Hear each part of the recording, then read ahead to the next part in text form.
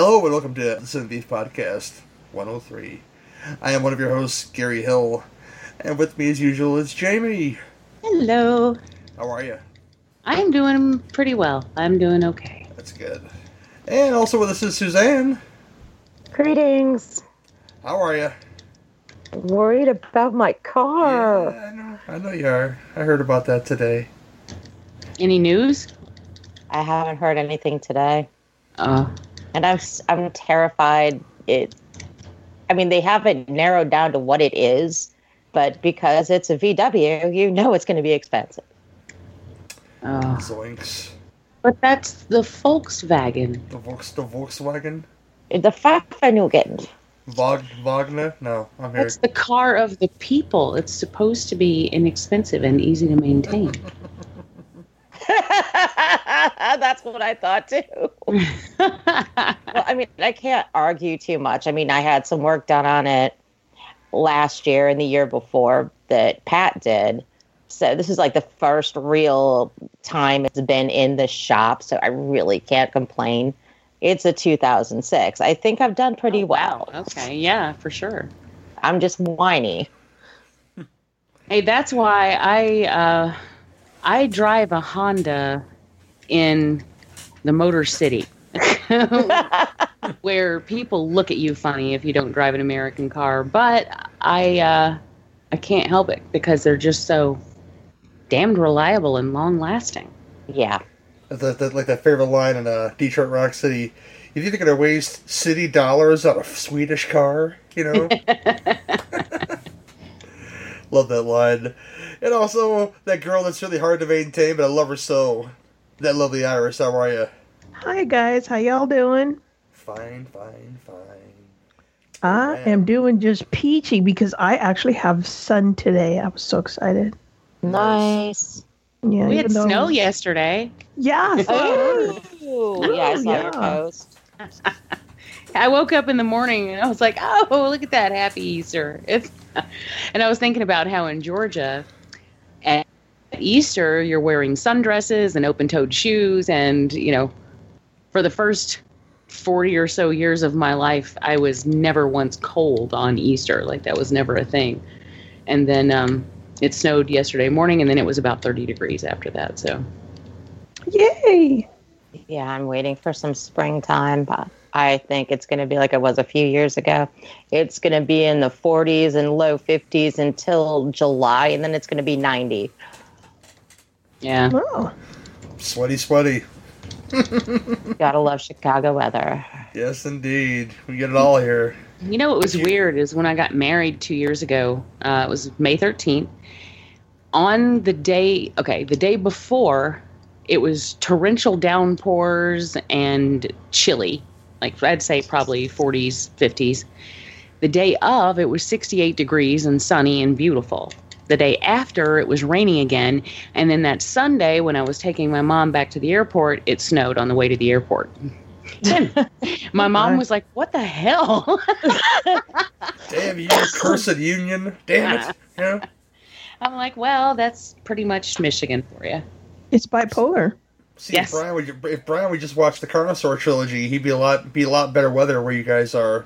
It would offset all the other stuff. Is that how that works? I think so. Oh, okay. Yeah, they're like people say around here, if you don't like the weather, just wait a few minutes. Oh, yeah. Oh, but yeah, we'll start the show the same way we always start the show. And I'll ask, Jamie, what's she been watching? I'm still trying to make it through that damn Nightmare Fuel box set. And turns out, I thought there was only one disc, like that Abraxas would be our final movie. No, there are 4 discs. So 20 movies in this. Nice. And Brian's like, come on, we need to watch our next movie. And I'm like, no, I don't want to. Like, I don't want to. But today we watched Into the World, which actually had Christopher in it. It actually had Christopher Lee. And I'm like, oh, well, holy shit, okay, then.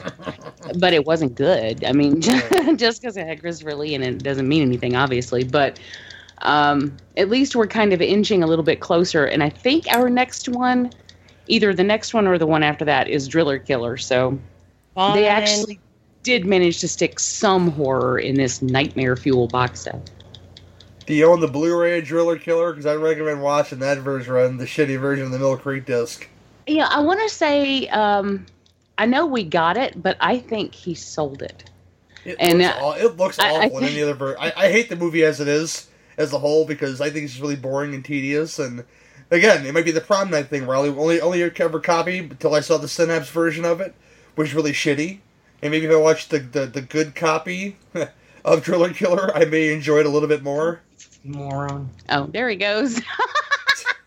Brian? You guys see that? He's just playing his video game. Oh, I can hear the clicking. He just called somebody a fucking moron. I don't know. No, it's like right when I mentioned he said, jump, you fucking moron. Right when I said I didn't like Driller Killer much, he's like, moron. I was like, No, he doesn't either. That's why he sold the Blu-ray. But, so we get to watch the Mill Creek version, which, is always superior. oh, yeah. God, yes. Although Mill Creek Blues are actually very nice transfers, which you pay for them, so there's that. And by the way, it makes I read Brian's mini review of Abraxas on Facebook, and it makes me kind of happy that I have a glimpse of hope that Brian likes Abraxas, so he might like some other stuff I like. Yeah, he thinks it's fun. He loves the Sven Oleg Thorson guy, whatever the hell his name is. He's been in everything. He likes him, and he thinks it's a fun movie. I just got bored with it, and to me, it was just like it's basically a low rent Terminator. Did you catch the subtle crossover of the principal in that movie with James Belushi? Oh yes, I did. That random thing that nobody needed, but it was just there. It's like, yeah, it's the same principal from that movie called The Principal with Lou Gossett Jr. So, I mean, we've been doing that, basically. I can't think if there's anything actually good we've watched, just for the heck of it. I don't know. I don't think so. She thinks I'm breaking her spirit. You see what she's doing herself, people? With this colossal collection stuff? Yeah, Brian, every time he's like, let's watch our next movie, and I'm like, no. And he's like, this is your fault. Your fault. Let's go. And see, he actually doesn't mind these movies. These like late 80s crappy action movies. Yeah, Pat loves those too, so yeah. I definitely understand. Feel my pain. Yeah, he'll watch those any second. I'm like, I'd rather go back to the 50-pack. And he's like, I will watch these movies twice before I will watch another 30s detective movie with a fucking ape. I just love that, though. The ape's so random, A couple of years ago for Christmas, I got Pat a couple of, movie packs of sci-fi movies because he loves the cheesy, bad science fiction. And all of a sudden it dawned on me as he's opening these up, he's like, oh my God, guess what we're going to do for the next week? And I'm like, fuck. Look what you did. I done fucked up. Yeah, so that's why I really can't complain because this is my fault, but whatever. Oh, Iris, what you been watching? Well, besides everything that I have to watch for the 3 podcasts I'm on, I got to watch this movie called Crooked House, and it's on Prime, and it has a stellar cast. I mean, you got Glenn Close, Christina Hendricks, Terrence Stamp, Julian Sands, Gillian Anderson. Why wouldn't you watch this? And it's an Agatha Christie movie of Crooked House, of course, and it is excellent. I would definitely recommend watching that one. Writing this one down. Oh, cool. Yeah, Brian would be into that too. We just watched Murder on the Orient Express. I forgot. Ooh, that was fun. I liked that one. I know you didn't, Suzanne. I liked parts of it. I really did, but Kenneth Branagh was just a little over the top for me. Oh, I thought he was fun, and I was more surprised that Johnny Depp didn't get on my nerves. So, thankfully he got killed before he got much of a chance to. But his mustache was the star of the show. Brandon's mustache in that movie. Yeah, that thing was epic. He even had his sleeping gear, which to keep it in place, which I thought was phenomenal. I thought that was a great cast. I had fun with that. I really wish it did better. It just, because it didn't really do very well. Yeah, the cast was great. Like I said, I just thought Kenneth Branagh, you almost needed subtitles when he would start really going. And also, I really think I'm going to watch it again because I was sick with the flu when I watched it the first time. So that could have had a lot to do with my feelings at the time. I thought it was pretty fun. And Jamie, I'm with you. I'm surprised that Johnny Depp didn't get on my nerves. Well, it's just, and I used to like him fine, but in recent years, he's just become so... What's the same part for everything he does? Yeah. He's become a caricature of himself. Yeah, exactly. Caricature is what I was trying to think of. And Brian's just like, oh, here he is again, playing a goofball in a silly hat, Yeah. I mean, Tonto for that disparaging thing called the Lone Ranger, Tonto was just Jack Sparrow. It was just Jack Sparrow. Honestly, we didn't even finish that film, which makes me sad because I wanted to see Lone Ranger, but I couldn't even stand watching because he was on my nerves so much. I was like, I can't do it. I can't. And I liked, is it Arlie Ermey? Arlie Ermey. That'd be awesome. Was it Armie Hammer that played the Lone Ranger, or was it? We discussed this, I think 2 episodes ago, if I remember correctly in the editing. I like him, so I was kind of excited about that, and it didn't work out. The Winklevi, indeed, yes. Yeah. Well, have you seen the Lone Ranger movie from 1981? I don't think I have, which is unusual. That's called The Legend of the Lone Ranger, and I definitely recommend that one. I had a huge crush on the Lone Ranger when I was a kid. I used to watch the TV show every day. I had a thing about guys in masks. Oh my! I don't know. I still kind of do. Yeah, I was about to say. I bet you still kind of do. I do. But I had a huge crush on him, and I love that TV show. So I will have to check out the movie. Yeah, it's a real cutie of a guy that plays the Lone Ranger. He wasn't in much, but the guy's name is Clinton Spilsbury, and he was actually from Mexico, so he's a good-looking dude. But the other movie I watched, called Aliens, A Zone of Silence. Oh my God, I don't know why I sat down to watch this movie. Maybe just to give me perspective of another movie that I was going to be watching for BBNBC. And oh my God, this was like, this is going to go on my top 5 worst movies for this year. Oh, wait, what year is it from? To 2017. Oh shit! So it's a new one. Okay. Oh yeah, it's a new one.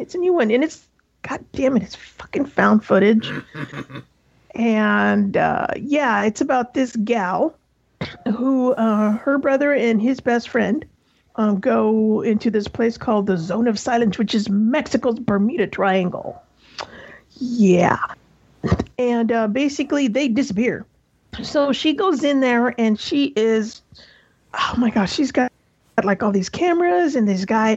It's kind of like, how in Aliens, the real Aliens, how all the Marines had all these cameras and stuff. Well, she went in there kind of like that. She had these cameras and HD something, who else, and I don't know, just really stupid. She's walking around with all these cameras and something, who else? God. Well, anyway, apparently she does end up finding that it was aliens that abducted her brother and her friend, and it just turned really stupid. And the ending, this is the kind of ending that I think this was written by maybe a 4th grader who got bored about his story and just said the end. Because that's exactly how it ends. Sounds like the bad version of Phoenix Forgotten. I haven't seen that, but if it was a bad version, yeah. Because wow. And because of this movie, I scored the movie that I watched for BBNBC a lot higher. Oh yeah. Because I had something to compare it to. Always remember, all the stuff make you watch, Iris. Michael made you watch Weasels Eat My Flesh, okay? Hey, that was fun, though. Oh, that was a great movie. Weasels rip my flesh. But you know what? It's a Schiff movie, and goddamn. I'm just going to say that. That's okay. But yeah, that's all I've been watching. Fair enough. Suzanne. Well, I've been all over the place. I finally watched the first episode of Trust, and I absolutely loved it. Donald Sutherland was so good, is so good as the elder J. Paul Getty. The cast, fantastic. It just never ceased to amaze me how anybody with that much money could. They just are fucking nuts and penny pinchers. So it's starting off good. It's basically about his grandson getting kidnapped, and he refused to pay the ransom because he thought it was a ploy to get money. So, like I said, in one episode in, I want to see how factual they play it out, because this has always been like one of my favorite odd topics to read about, was how crazy the Getty family was. And it just kind of revisited a lot of classics. Well, not really classics, but watched Fatal Games, which is a fairly underrated, decent slasher. Love it. I love that movie. I really enjoyed it. The ending actually kind of surprised me a little bit. The only thing is I always wished they had utilized more sports equipment, like mixed it up a little bit. Yeah, I think that would have been cool. Or at least, maybe made a kebab or something. Kind of like they did in Pandemonium. Yeah. Oh, I love that movie. Yeah, but I think it's really fun, and it doesn't get talked about a lot. But it's really because it never got a good release. Yeah. It's hard to find. This is the stuff Scream Factory should be going after. They could probably get it for like next to nothing. Brian has been occasionally, like, places will write him and go, do you have suggestions for whatever? And he's been pushing for Fatal Games for years. Or he'll just randomly tweet at, like, Scream Factory or whatever, like, don't forget this movie. I don't know why somebody won't move forward with it. There are a lot of really good distributors out there who could do good stuff, but maybe there's some kind of rights issue or something that is keeping people from putting it out, but yeah, I only have ever been able to find a crappy VHS copy, so. Yeah, I was kind of surprised, because I had talked to somebody, I can't remember, I think it was at Code Red, about why they'd never gotten around to, putting out a copy of Demon Wind. Demon Wind is not a good movie. I know it's not a good movie, but it's one of those movies that I just really enjoy. So I was really surprised when I saw Vincent put it out. And it looks great. Yeah, we got that. It looks beautiful to be such a bad movie, but I actually paid extra for the lenticular cover. I had to have it because I really like this movie. I think more than anybody should like this movie. Well, there's a couple I want to get. Vinegar Syndrome is putting out Bloodhook, and if you don't know what that movie is, it's a trauma film, but they're putting a lot of love in it. I hope they put out like the first churn on and stuff like that in like really nice versions. But it's a film about a killer who has a giant fishing lure he uses to bait his victims. And it's like, wow, this is a giant fishing lure, and a film like this shouldn't work, but it's so stupid, it's hilarious. Sounds fun. It is. It really is. And Vinegar Syndrome does beautiful work, too. I remember when they put out Christmas Evil, they had this, it was really fun because they put in because when that movie screened originally, they had comment cards in the lobby, and so people filled out the comment cards. They actually put like a little slideshow of the comments on the Blu-ray release. And then Vinegar Syndrome, when they first released it, had a contest for like the first however many people, if you went through the comment cards, and then I can't remember if I had to answer questions or if I just had to. It was some way to basically prove that you went through. I forget what I had to do, but anyway, then you got a coupon code for like 10 or 15% off your next order. That's fun. I think that's really fun. So plus it looked beautiful, like the the transfer. They always do such a great job. I own one or two. I see the Severin table at cons a lot more than I see Vinegar Syndrome, so I tend to own. Well, Vinegar Syndrome is mostly like softcore stuff. Like I've seen that, yes. Yeah. It's rare that they'll put out a horror title, and when they do, I'm all over it because it's always amazing. But I wish they did more. Yeah, Vinegar Syndrome is more movies for like stuff that I watch, like exploitation and cold grindhouse stuff. Which one put out Candy Tangerine Man? I actually own that one. I think that's Vinegar Syndrome. Okay. Either them or Severin, one of the two. I bought it off one of their tables. Yeah, also revisited We Are Still Here for probably the 8th or 9th time. I just can't seem to get enough of that movie. It just reminds me so much of House by the Cemetery. Oh, and I can see that. I just really enjoy that movie a lot. There's a few scenes that I actually will still jump. And I'm just going to move through my list. Well, actually, there's only like 2 more anyway. Watched Blood Rain kind of on a watch together with the guys and Tanya from the Horror Mafia podcast. Yes. We have a new drinking game now. Whenever Uwe does a flashback, take a drink. I never watched Blood Rain. I just kept hearing how bad it was, so I never watched it. I was actually... Okay, it's Uwe Boll. So, like, a 3 is like a 10. Right. And I gave it, like, 2 stars. Is that the Nazi fighting vampire? Yes. Okay. And finally, I capped off my weekend with Nighthawks, which is one of I have 2 number 1 favorite action movies. Nighthawks and To Live and Die in LA. There is no 1 or 2. They are both my favorite action movie of all time ever. Nighthawks I like because I like them both, but Sylvester Stallone could not have been any more perfect. A little bit did kind of droll in the acting style, but it's still just everything was so good. I was supposed to be on the episode when you guys did that, but I had something come up and I couldn't make it. Oh, that sucks, considering how much you love it.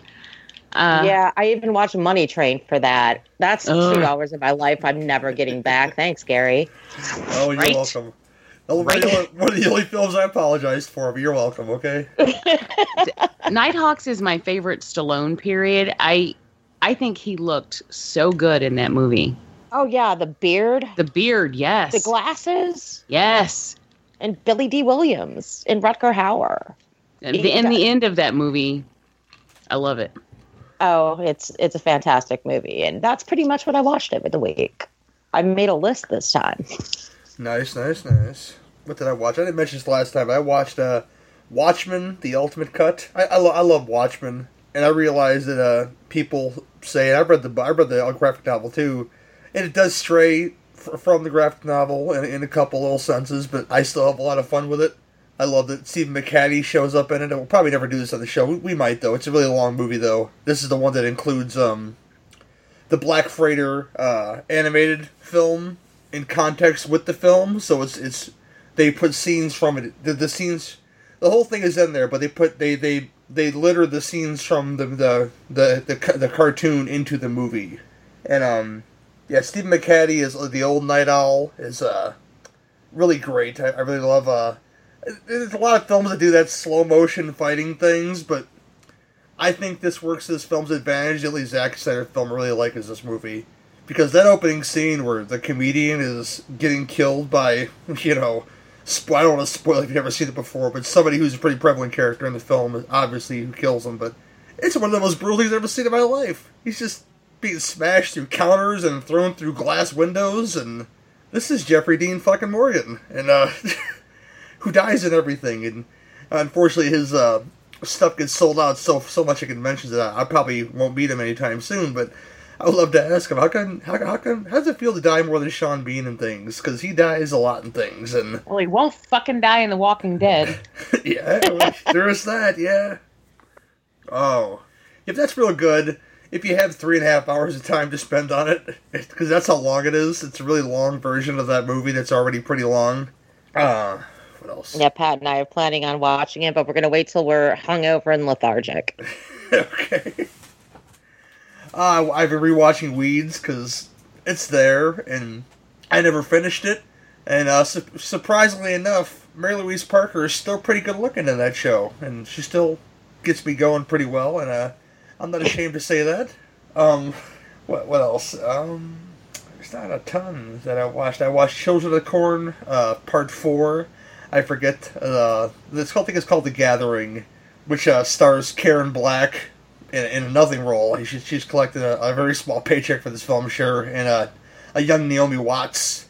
And I'm gonna go through these because I think they're beneficial to my soul because I think they're really entertaining and really underlooked, like I said on the last episode. And I'm gonna continue this Children of the Corn journey for good reasons. Other stuff. I'm terrible with this.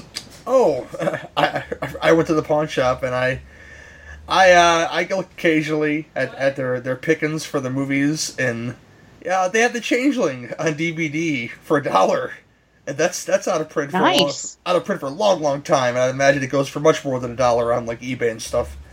Are you kidding me? Cool. So I watched that, and it's still pretty good. You know, we reviewed it long ago, me, Jamie, and Brian, and yeah, I really dig that movie. It was a redemption film for me. I didn't like it so much at first, but I liked it a lot more on another viewing. There he goes again. Damn it! Yeah, I know. It's in my top 5 favorite movies of all time. Yay! It's pretty good. Yeah, I was just thinking it's funny every time you say something is when he. It's when he has a comment. It sounds appropriate. It adds something to the program, I think, and I'm kind of loving it. You know. And I paused too. Damn it! That's pretty much about all I'm watching. Easter kind of slowed me down. I forgot to mention one because it's the Easter tradition for me. I watched Critters 2, the main course, because that's an Easter tradition for me, like the Ten Commandments and some other films are traditions to others. I like watching the Easter Bunny get his belly hollowed out by critters, and that's something I watch every Easter. So there's that. Yeah. You know what's funny is the podcast on Haunted Hill for the past 4 years have been going through their Easter special has been Critters 1, Critters, and then Alien, and then Critters 2, and Aliens, and then so this year they did Critters 4 and Alien Resurrection. You know, it's really strange that eggs, yes. That they paired it with the Alien franchise, because Critters 4 is essentially an Alien ripoff. If you watch it from that perspective, you know. And it's not really a bad one either, I don't think. It's got Brad Dourif in there. I was going to say, well, what's funny is that Alien Resurrection and Critters 4 both have Brad Dourif. Yes, they do. So that was kind of a weird little crossover thing. Angela Bassett's in Critters 4 as well. I'm not sure that's something she puts high on her acting list, but I thought she was pretty decent in it, you know. Yeah, that's it for me. That's Critters 4, important. Easter Sunday. Yeah. We're on to a special segment of the show, where we talk shit, and the beef bitches and mashed potatoes. Okay, who gets the burly beef? I ordered barbecue beef. I think that's mine, but I didn't order fries. Who gets the barbecue beef? Mine's the beef deluxe. Okay, who gets the burly beef?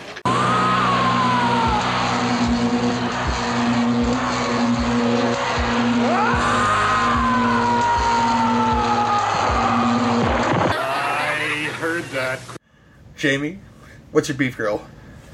Well, you know what? I don't have a beef this week. I've been, the last couple weeks I've been kind of riding high. I do, however, it's kind of neat. I want to go the opposite direction. Fair enough. Because this is just a really cool thing that happened. Earlier when we were watching Gleaming the Cube, which is about as 80s as you want to ever get. I mean, it's just, I'll go into that more when we actually talk about the movie, but while we're watching that movie, somebody like pulled up outside the house, and Brian goes, "Hey, you like Girl Scout cookies?" And I was like, "Duh, of course I do." And he's like, "Well, then get your butt to the door." And I was like, "What?" And so he jumped up and went to the door. There was a Girl Scout who was actually selling Girl Scout cookies door to door. Nice. I haven't seen it in probably 35 years. And he bought 2 boxes from her. And I was like, look at you. He's like, I have a heart. But this year I hadn't had any Girl Scout cookies because I don't know anyone who sells them this year. And I was like, oh, well, I didn't get any. And then I'll be damned if they didn't come to my door, which it just, to me, that just seemed kind of perfect that it happened when I was watching the particular movie that I watched. I was already in this very, I don't know, this 80s state of mind, and to have a Girl Scout actually come up to the door and sell Girl Scout cookies, I was like, that is cool. So I don't know, that made me happy. It was a simple little thing, but she was wearing her little uniform. It was so cute. Aww. I was like, good on them. I hope they remember our house next year. See, that lady that bought $100, where did she live? And he's like, what do you like? And I'm like, Samoa. Oh, naturally, yes. And there is only one choice. And he got Thin Mints. So, he's one of those. Well, he actually turns out, because he doesn't know really anything about Girl Scout cookies. So when, but he likes mint chocolate, So I was like, well, try some Thin Mints then. But I think he likes the Samoas better than the Thin Mints. And I'm like, yes, that's because they're the best. Nudie tried to tell me that Keebler, and they may try to make their own version of the Samoa. Yeah. They suck. Yes, they are not the same. But I think Edie's one year made Samoa ice cream, which is the tits, and haven't seen it since. Some candy bar company put out, I don't know if it was last year or the year before, like little tiny candy bars that were Girl Scout cookie inspired. I forget who did it though, but those were not bad. Mint one. Yeah, it was Hershey's. Hershey's. Was it? Okay. Yeah, those were pretty good. Clover Valley, the Dollar General brand, has their own version of Girl Scout cookies, and it's not the same. I mean, if you're really dying for a Girl Scout cookie and it's, October or something, and you've pillaged your freezer already, then I guess it'll do in a pinch, but it's not the same. Yeah, there's always somebody at my job whose granddaughter is selling Girl Scout cookies, so I usually spend a good $40-$50 just on my own Girl Scout stash with those tag-alongs and those shortbread cookies and what else? The Samoas, of course, and not much else. Those are like my three jams: the tag-alongs, the trefoils, and the Samoas. Yeah. I always wondered who the hell ate trefoils. That's like an anti-cookie. They're just shortbread cookies, but it's just shortbread. It tastes a little better. I know. I don't want to pay $4 a box for shortbread cookies. True. I want something special. Oh, Iris, do you have a beef girl? You got something you're grateful for too, as well. Not a beef, but more of a yay. Because I have a loud dog for one. Yeah. Basically, I at work. Well, I think I told you guys about being asked to be a lead at that 4-day clinic that Seattle has, and I am just totally stoked about that because, see, I've been doing that for 4 years now, and for them to go and reach out and say, hey, you want to be a lead for the interpreters, and I'm like, fuck yeah. So that's going to be fun, and I'm just happy and grateful that, hard work gets recognized, and that's kind of cool. That's great, man. It's great, Iris. I'm happy for you. I said, great, man. Like you're one of the fellas. Yeah. Well. Yeah, congratulations. That's really cool. I'm very proud I was really happy about that. I was really stoked. So that was such good things. That was my happy moment. Well, you know what? That's how I was raised. My parents are the same way, and my kids are the same way because I raised them. They saw me do it. I saw my parents do it. So, it's just the way you're raised, I think, and something that's kind of lacking sometimes in some people. But there you go. Suzanne, what you got? Well, I kind of had my bitch about my car. Yeah. But today would have been my father's 83rd birthday. Oh, wow. And I kind of have to chuckle a little bit because since he passed away, it seems like on his birthday every year, there's something wrong with my car. I'll tell you something. No. Should have bought that foreign job there, Sue. Yeah, well, the car I had before, they pretty much, my dad had 2 cars. His girlfriend got one. I got the beater, which I loved to death. It was a 1991 Ford Probe. And it just seemed like on his birthday every year, the car would be in the shop or something would go wrong with it. And that tradition continues through the Jetta. That's kind of sweet. It's like he's thinking of me by breaking my car. He's always with you. Oh, and I thought about it this afternoon, and as stressed out as I am about it, I actually just had to laugh. Yeah. That's funny. Just smile at that. I was like, couldn't you think of a less expensive way to honor me, Dad? Yeah, other than breaking my damn car. Yeah, it sounds morbid and sad, but it makes me chuckle. I can't wait for next year. Oh, me.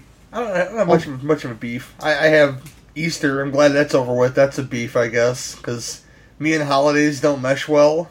There was a little too much going on in my house, and on Easter Sunday we had like 6 little kids over, and 2 of which Suzanne will meet when we go to Heroes and Villains, because they're good kids. They're just, when they're all together, they're like Mentos in a Diet Coke bottle, and it's just a little wild, you know.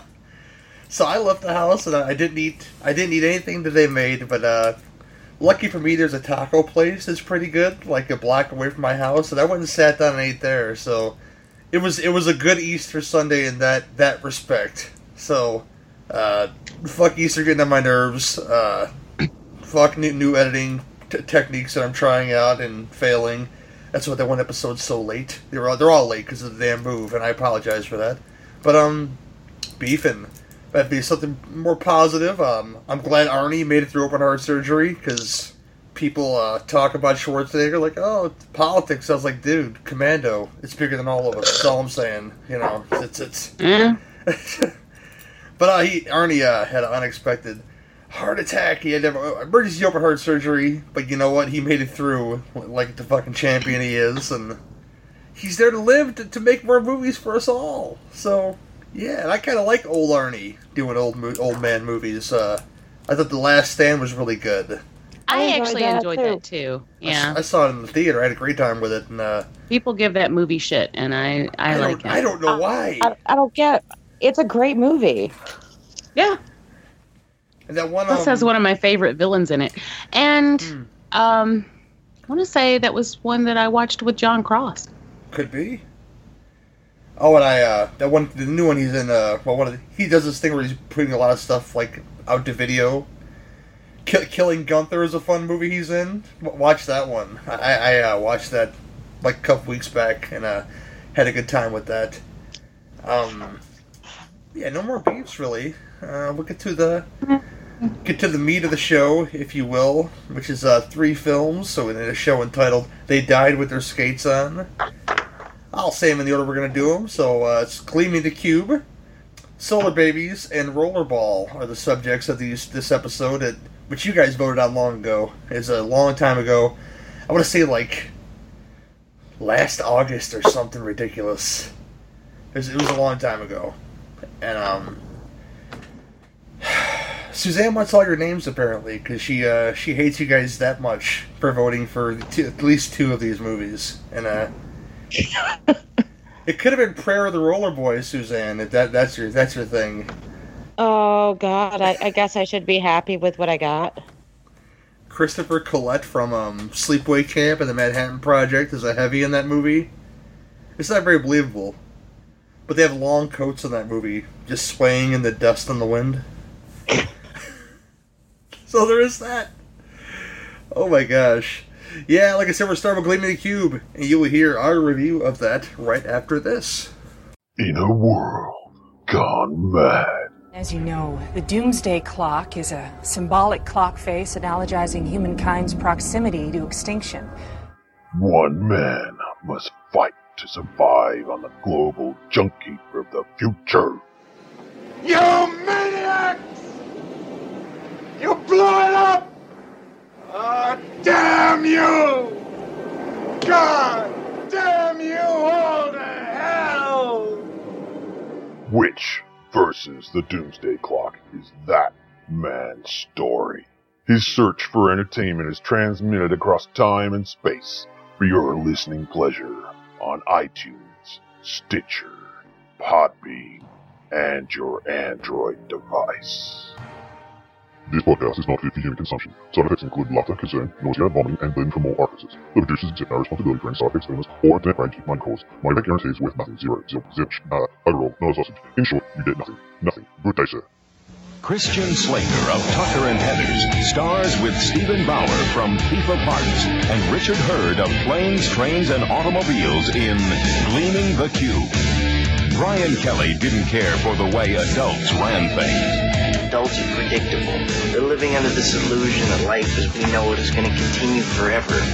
And he didn't care for the direction the world was heading. I don't know what's worse, you know? Being blown up in a nuclear war or having a 7-Eleven on every corner. In fact, there were only two things that Brian did care for. His skateboard and his brother.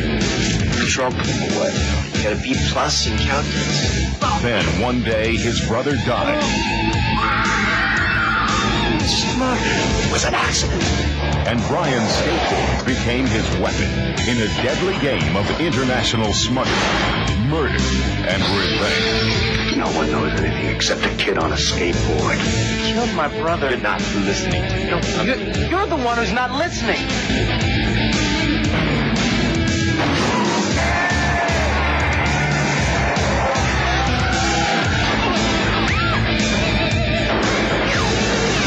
When getting even means risking it all. Gleaming the Cube. Gleaming the Cube from 1989. Plot synopsis is this. Brian's adopted brother is killed when he discovers that the shop he works in sends weapons to Vietnam instead of medications. To the police, it looks like suicide, but Brian knows better, so he skates off to investigate the murder himself. This stars Christian Slater as Brian, Stephen Bauer as Detective Lucero, Richard Hurd, who I know from V and probably some other stuff, as Mr. Lawndale, Lee Kwan as Colonel Track, Ed Lauder, who I've seen a bunch of stuff, I think he passed away like last year, plays Brian's dad, and Peter Kwong, who, if you don't know the name, you've seen him and stuff.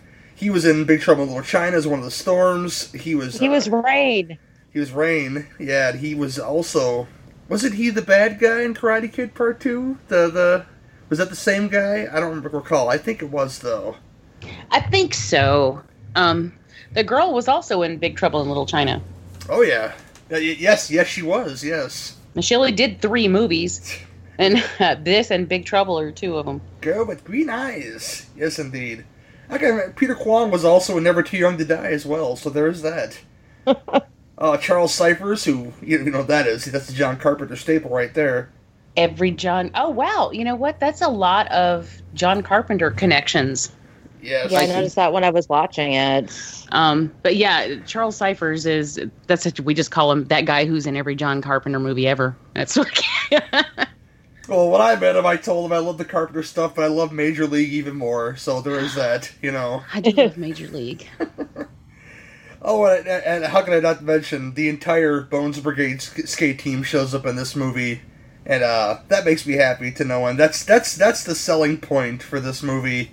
And, and Max Perlich, who you guys may have seen in a lot of stuff, he plays his buddy with the cool room in the half pipe in his basement, Yabo. Yeah, that's the one I call kid who's in every teen movie ever. He is in a lot of them. He's like Can't Buy Me Love. Can't Buy Me Love, yes. I mean, just if there was a teen movie back in the day, he was in it, and he was guaranteed to have the same haircut every time. Yes. Also, Tony Hawk. Oh, yes, that's part of that Bones Brigade. Oh yeah, team. Yeah. They're all in there. He was like 21. Yeah, I think younger, because they started that team when they were pretty young. He was doing competitions at like 14 or something. Oh, I know, but I mean, he was like 21 when this movie came out. Yeah. delivering the pies. Good job, Birdman, bringing that pizza to folks. But I'm going to ask Iris first what she thought of the movie.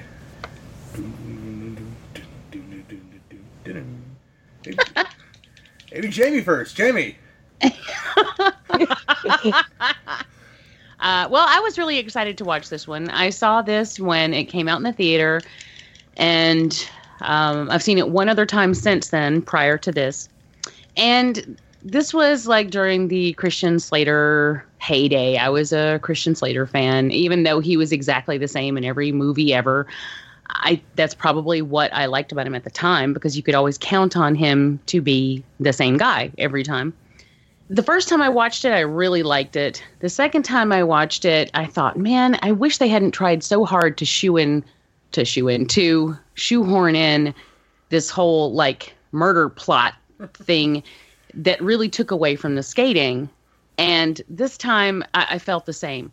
Like, I wanted it to be, I guess they were kind of going for like a Point Break balance, but I don't think they really achieved that, even though this is pre-Point Break, isn't it? Wasn't Point Break like 91 or something? Yeah, later on. So this is actually pre-Point Break, but I feel like Point Break did it better. You know, where they worked in the surfing along with the whole crime thing. And what's funny is that Yabo even reminds me of like Bodhi with his whole like, you know, and you're in Gleaming the Cube, man. It's where you skate when you're really free. Unfortunately, I just don't feel like they put enough skating in the film. The parts where they did, I thought, you know, that was great and it was fun. And man, this took me back. Like in the first 5 minutes of this movie, it establishes itself as so freaking 80s. You can't even stand it. When they're in the airplane and the kid looks out the window and he goes, "There's my mom's house and there's my dad's house." And then the other kid's like, "Hey, there's my Pizza Hut." I'm like, right there. That's all you need to know about the 80s right there. Everyone's parents were divorced and we all had Pizza Hut. That was, that sums it up right then. But it just, when we had those teen moments, I thought it was great. Like I loved the fashion. I loved the bits during the high school, which I thought it looked really familiar. Like it was, I kind of thought it was the same high school from like Encino Man, but I looked it up and it's, according to this high school, this is the only movie that was filmed there. So I don't know. But it reminded me of that, but I enjoyed the high school setting. I love the fact that the motel where his brother, quote unquote, committed suicide is right next door to Disneyland. I mean, right next door. You see the Disneyland sign when we're looking at the exterior of the motel, and I'm thinking, Jesus Christ, how expensive would that place be right now for it to be like a little seedy motel at the time? But it was just, I always love watching California movies from the 80s and like looking at all the different settings and stuff.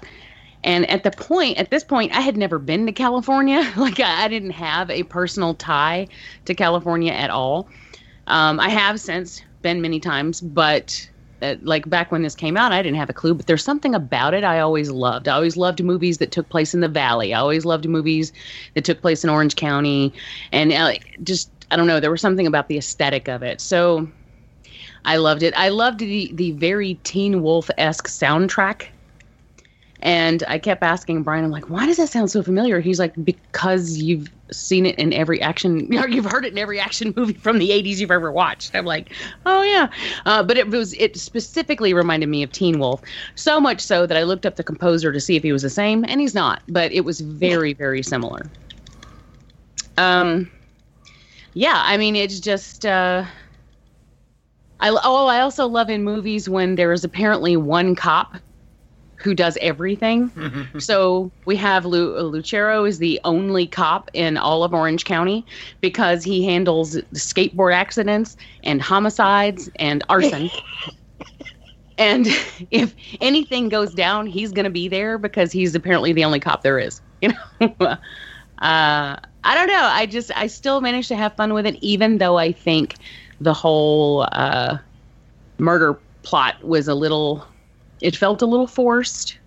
and it took away from the skating. But even with all of that, I still managed to have a lot of fun with it. So I enjoyed watching it again. I was happy to go back to it. Yeah, that's nice. Iris, you back with us, girl? What do you think? Yeah, so Gleaming the Cube. First of all, let me say this was my youth. Granted, it was filmed in 1989. Well, it dropped out in 1989, but in the early 80s, when I was in junior high and high school, this is what we did. This was us. We skateboarded everywhere. We were always into everything. We were sketching. We were doing all kinds of stuff. And just watching this movie took me back to high school. Having the season pass to Disneyland in the summer because it was cheaper for my dad that way instead of buying me, a ticket every day I wanted to go. Just seeing a lot of that stuff. And that hotel, by the way, Jamie, is no longer there because they... I'm not surprised. Yeah. Basically, they knocked it down to put in California Adventures. But, yeah, just saying this whole thing just made me think of high school and how, just what a bunch of punks we were. But movie-wise... I don't know. Christian Slater, at the time, he was just in everything. And like you said, he did play that same person all the time. But it was kind of fun to watch and to think that, maybe a buddy of mine needed help and all of us skater punks would get together and go help him somehow. I love that shot on the highway where, like, you see them come over the crest of the hill, and it's like all the skaters, and then the Pizza Hut truck right in the middle. There's something about that just kind of, I don't know, it makes me swell. It's so. It was so very. To me, it reminds me of in the Road Warrior when all that they all come out over the crest, and you're like, oh shit. But it was a great movie. Watching it again, I got to see this in the movie theater, and watching it again as a 50-plus-year-old almost, it was still fun. And like I said, it took me back to high school. But a lot of the stuff that was going on, like some of the skating and stuff, I was like, oh, you could do that, but that was so impossible. And then you have to think of, it's Tony Hawk and Tommy Guerrero. So, yeah, these guys are just amazing. The people that I've seen in, doing the extreme skateboarding and all that. So, it was fun. The music, again, very 80s.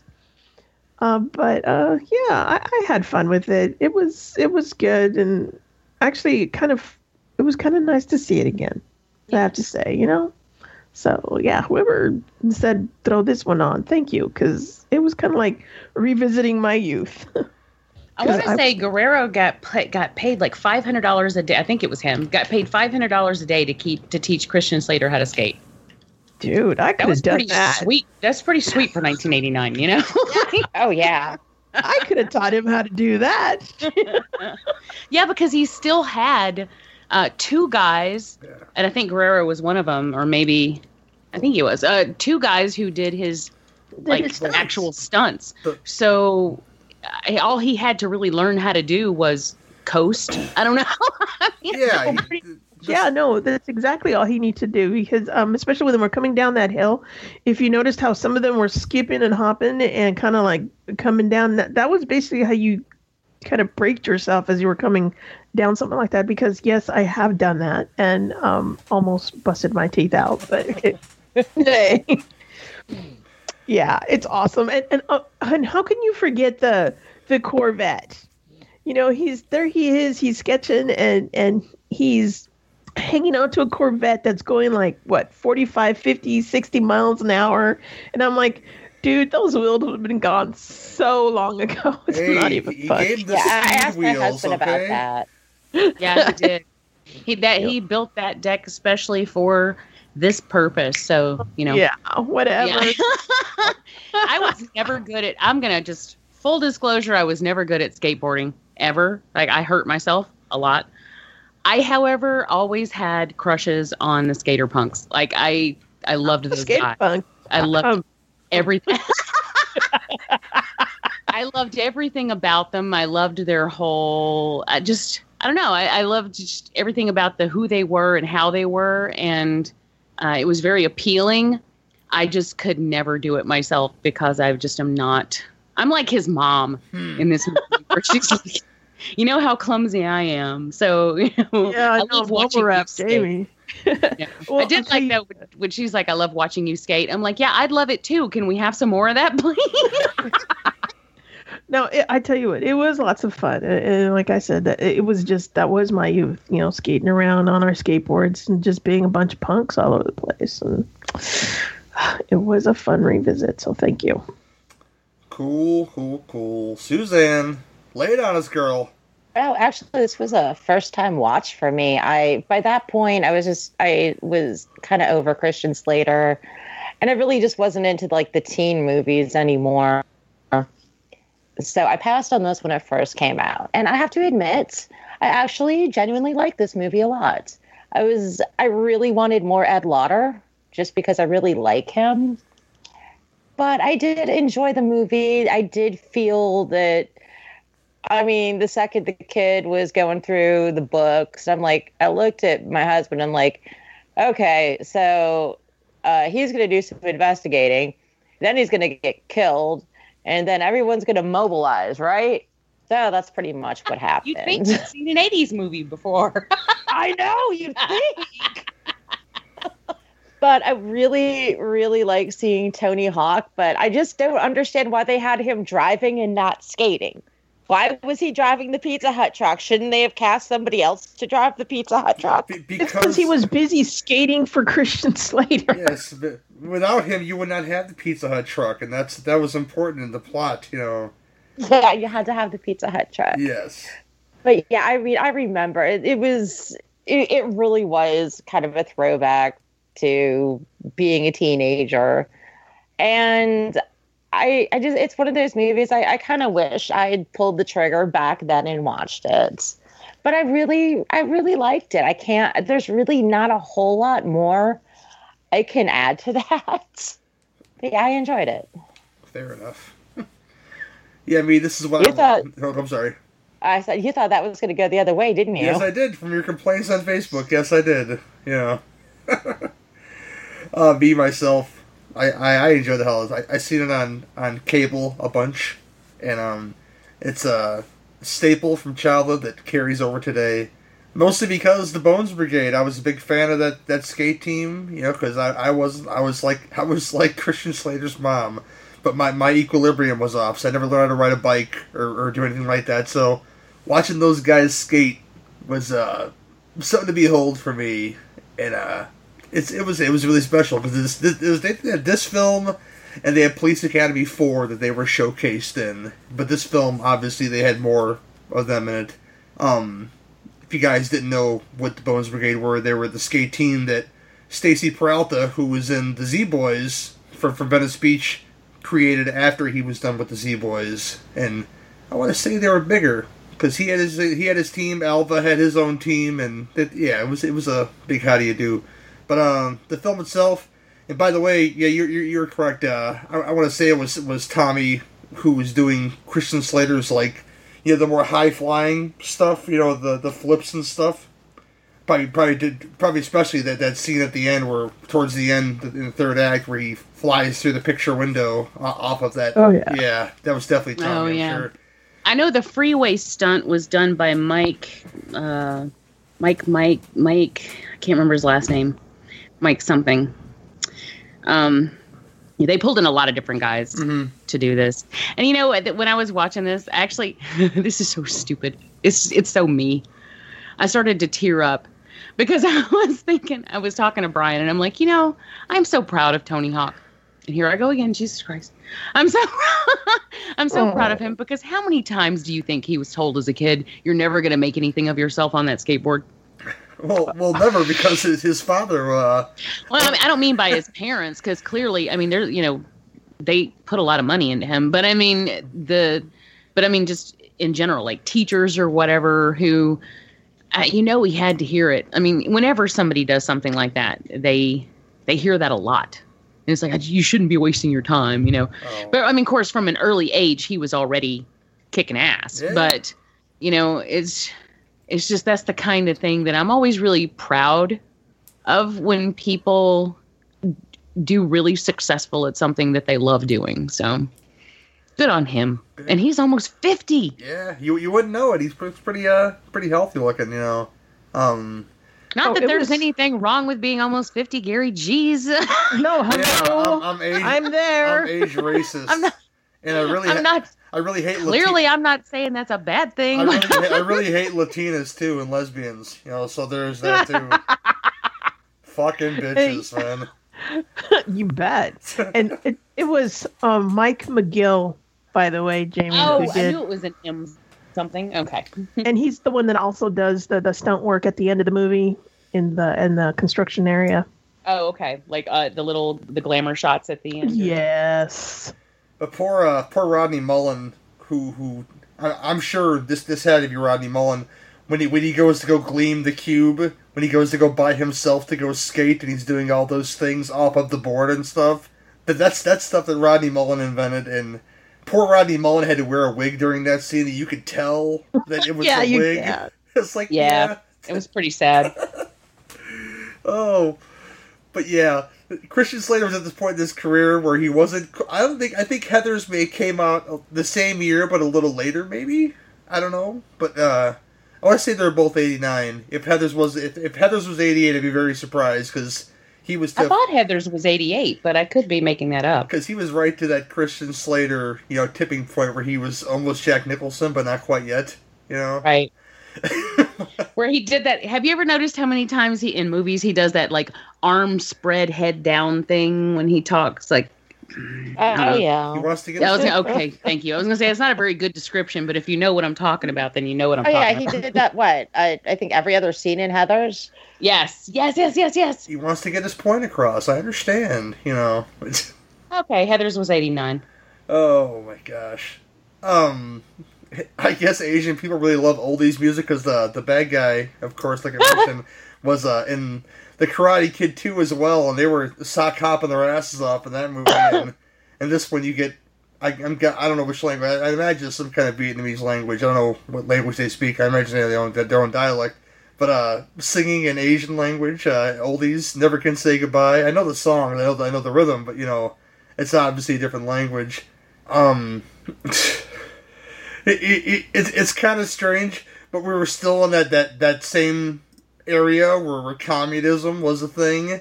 So I guess they had to throw the thing about the Nam stuff in this movie, which was played a part in this movie, but not a major part in my opinion. It got his brother killed because he found out too much and yada yada yada, and that it's not necessary in the film. It's just like it took away from the skating, like you guys say, but it was necessary to get the plot across for him to have a purpose to go find something and whatever. Yeah, but think about it, man. You had movies like Casualties of War and Born in the 4th of July that came out in 1988, Good Morning America, or Good Morning Vietnam, 1987, Full Metal Jacket. I mean, at that time, Hamburger Hill even. So you have all these movies that were Vietnam War movies. It's a dumb film about communism I can't get enough of?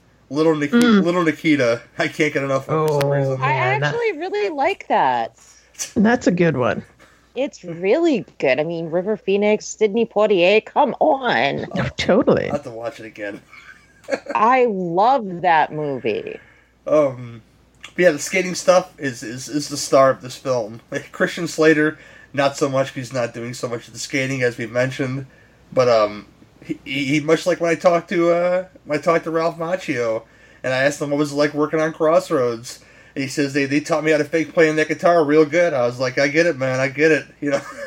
It's just they taught Christian Slater how to fake ride that skateboard real good in the scenes that he was necessary to do, and they had the right men for the job to teach him how to do that. So the fact that the Bones Brigade were involved in this film and really happy to do it apparently because I'm going to give you guys if I didn't give it to you already the Bones Brigade documentary, which is really great. They're really proud to work on this film. They're proud of the work they did in this film, too. And, Stephen Bauer is the always consummate Stephen Bauer, who you guys may know from Scarface, and if you guys watch Ray Donovan, he's really great in that TV show. He plays your classic 80s angry cop, stop looking for shit, kid, you ain't gonna find it kind of deal. But I'll tell you everything you need to know, because you're part of the family, and that's what cops do, No, cops wouldn't do that, And then we always hang out with you at the end, once everything is solved. But, I mean, which is, that's really, he gave him a lot of time, considering he's the only cop in Orange County. Oh, yeah. Yeah. Oh, yeah. Especially Orange County. I really wanted to see, I really wanted to see his angry captain. This movie needed an angry captain scene. God damn it, Lucero, did you get those meth heads yet? No, man, I'm busy with the arson and the car bombs and these filthy skateboarding kids bloodying up some dude's pool and God damn it. I do love the scene where they have the two Vietnamese guys in custody and they're talking amongst themselves and they don't know, and we have already been introduced to the blonde cop who speaks Vietnamese. Yes. And so they don't know that, and they just basically give away everything they need to give away, and then he responds to them. The look on their faces is so great. The other guy clocks the other guy in the back of the head like dumbass, Just, that to me was a very cute moment. I mean, just an expected moment for a movie like this. But the way that they introduced the blonde-haired Vietnamese speaker, you knew that had to come into play, or they would not have made such a big deal out of it. Exactly. Yeah. Yeah. And I think one real gaping point of this film nobody's mentioned yet, and I know why he was scamming on his dead brother's girlfriend, but the way he went about it, he was like leading her on so hard, and like every once in a while, then all of a sudden when things started to get serious, he let it get serious, which was like not the right thing to do if your only motivation was to find your brother's killer, but not scam on a squirrel while he was at it. And well, but you got to do what you got to do 16. To solve a murder. Yeah. Yeah, there you go. Officer Chekhov, that's what we called him. The blind guy. But great time. Christian Slater had great hair in this movie, and a great Elvis Presley t-shirt, which I thought was awesome. I loved that t-shirt. I love that Elvis tee. See, a great wardrobe and great hair. Kind of like John Cryer in Superman 4, which is not a good movie, but John Cryer's wardrobe is it's on point, man. What else? Yeah, Ed Lauter, who I've seen in tons of stuff, plays his dad. I thought, he played your typical, I'm grieving, but I tend to understand my son even more, even though I'm screaming at him on this video cassette.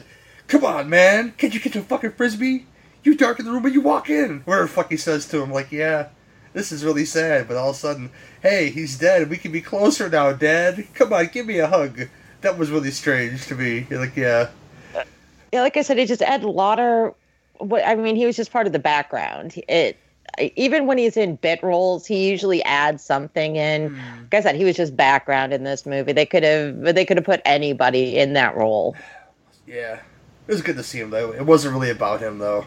Yabo, best friend you could have, has an awesome bedroom in a bunker with a half pipe, and he'll build you a skate deck that's almost indestructible, like nobody's business. And clearly his parents let him do whatever he wants, because their swimming pool was empty and graffitied to fuck. So, like, his parents are clearly very, do whatever you want, which is, kind of cool for him. I mean, how many parents do you know who would let their kids live in their bomb shelter? I don't know. It's pretty awesome, though. I was always jealous of Yabo's room, even as a kid. Yabo's mom, don't crush her flowers, or whatever flowers she mentioned that she had, Brian, come in, but don't crush my flowers, Yeah, great third act of this film, again, utilized the Bones Brigade in every facet, because he wasn't doing all that skating himself, and Tony Hawk has a lot of telephones, which proves that this is so 80s, it's not even funny, because they didn't have call waiting, so he had like 5 phones, and couldn't figure out which one was ringing. Yeah. And thought he wanted a pizza at 7 o'clock in the morning. Oh, yeah, he had lines in this movie. Well, at least a couple. And, yeah, it's just a good time. It's a slice of 80s gold of skating kind of making a comeback now. And it's going to sound like a weird thing, but I'm kind of glad that Lil Wayne kind of brought it up, because you see a lot more African-American skaters now, and that's not necessarily a bad thing, because it was pretty much whitewashed with Hispanics and white folks, especially back in these days, because of the California vibe. And, yeah, I'm not necessarily mad about that. Just go Lil Wayne on that facet, and nothing else. But there you go. That's my schmeal. Jamie, got anything else you want to say about it?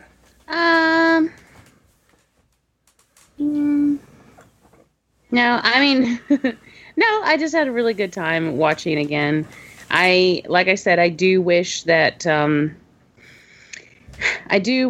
there was a little more skating in it, just because that's what I came for. But it was still a fun movie, a very 80s movie, and kind of, cool that it's at the end of the 80s. Like it pretty much culminated everything we'd had in that decade. And when people talk about how, like, if you like 80s movies, it's just nostalgia talking. No, it's really not. I mean, even a movie where there was murder of a teenager involved, it was still kind of goofy and fun.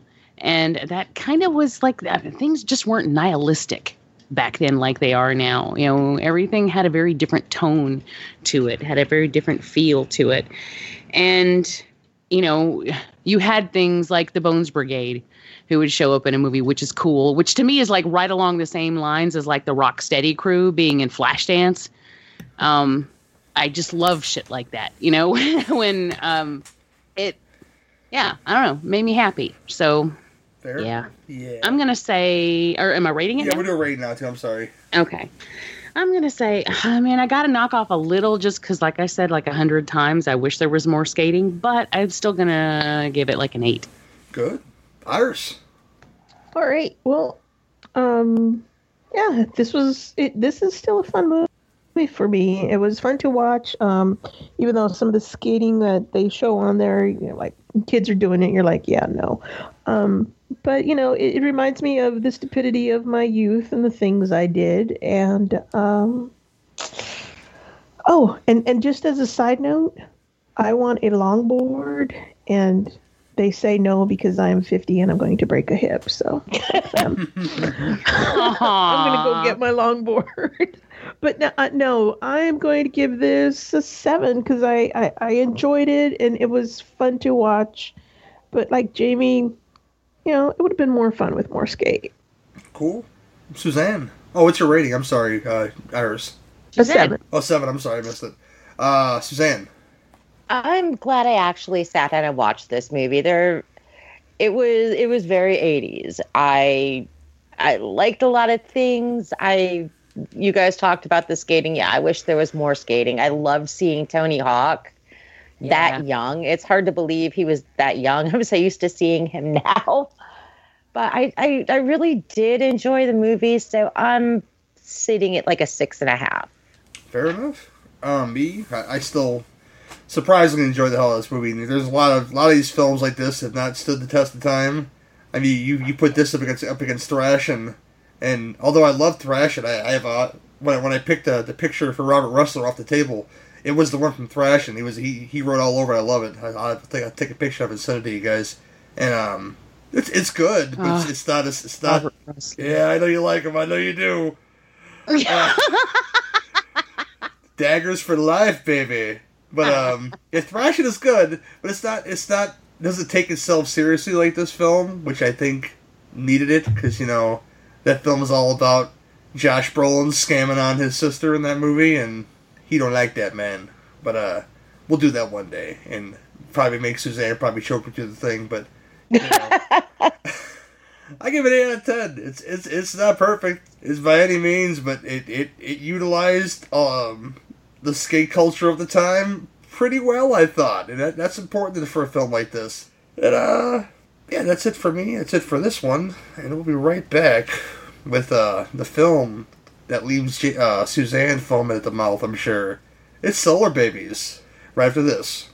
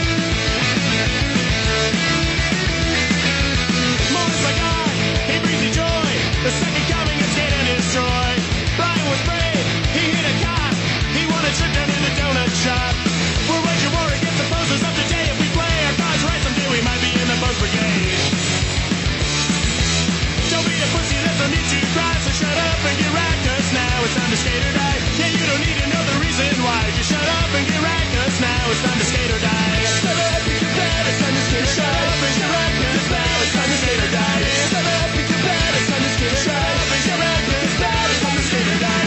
Shut up and get bad, it's time to skate or die. Shut up and get right, 'cause now it's time to skate or die. Shut up and get bad, it's time to skate or die. Shut up and get right, 'cause now it's time to skate or die.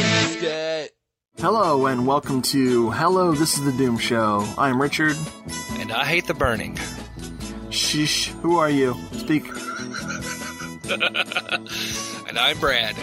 She came in and said, bark, bark, bark, and he said, bark, bark, bark, and she said, bark, bark, bark, bark. That's what I got. One is the Suspiria boner, the other's the Inferno boner. Anyway. Which one is crying? The boner of tears. Hello, This is the Doomed Show is available on hellodoomedshow.podomatic.com and doomedmoviethon.com. Hello, this is the Doom Show. Richard, Brad, Jeffrey, Naffa. It's the Doom Show. Hello, this is the Doom Show. Slashers, giallo, and horror. It's the Doom Show.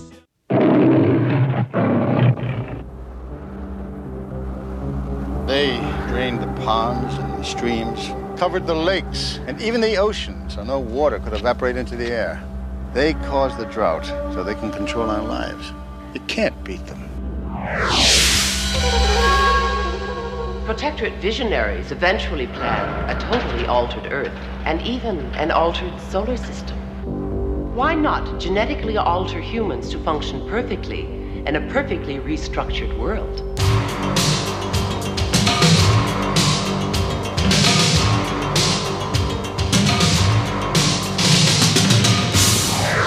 They've conditioned us here to be so afraid. There has got to be a place to go. From a distant star, a powerful force will come to Earth. They call this force Bodai. Where's the sphere? They took it to the Protectorate Aqua Bunker. It's where they control the water. Jason, they're gonna destroy it. If we go, we're not coming back. We're gonna get Bodai. It's unanimous. We go.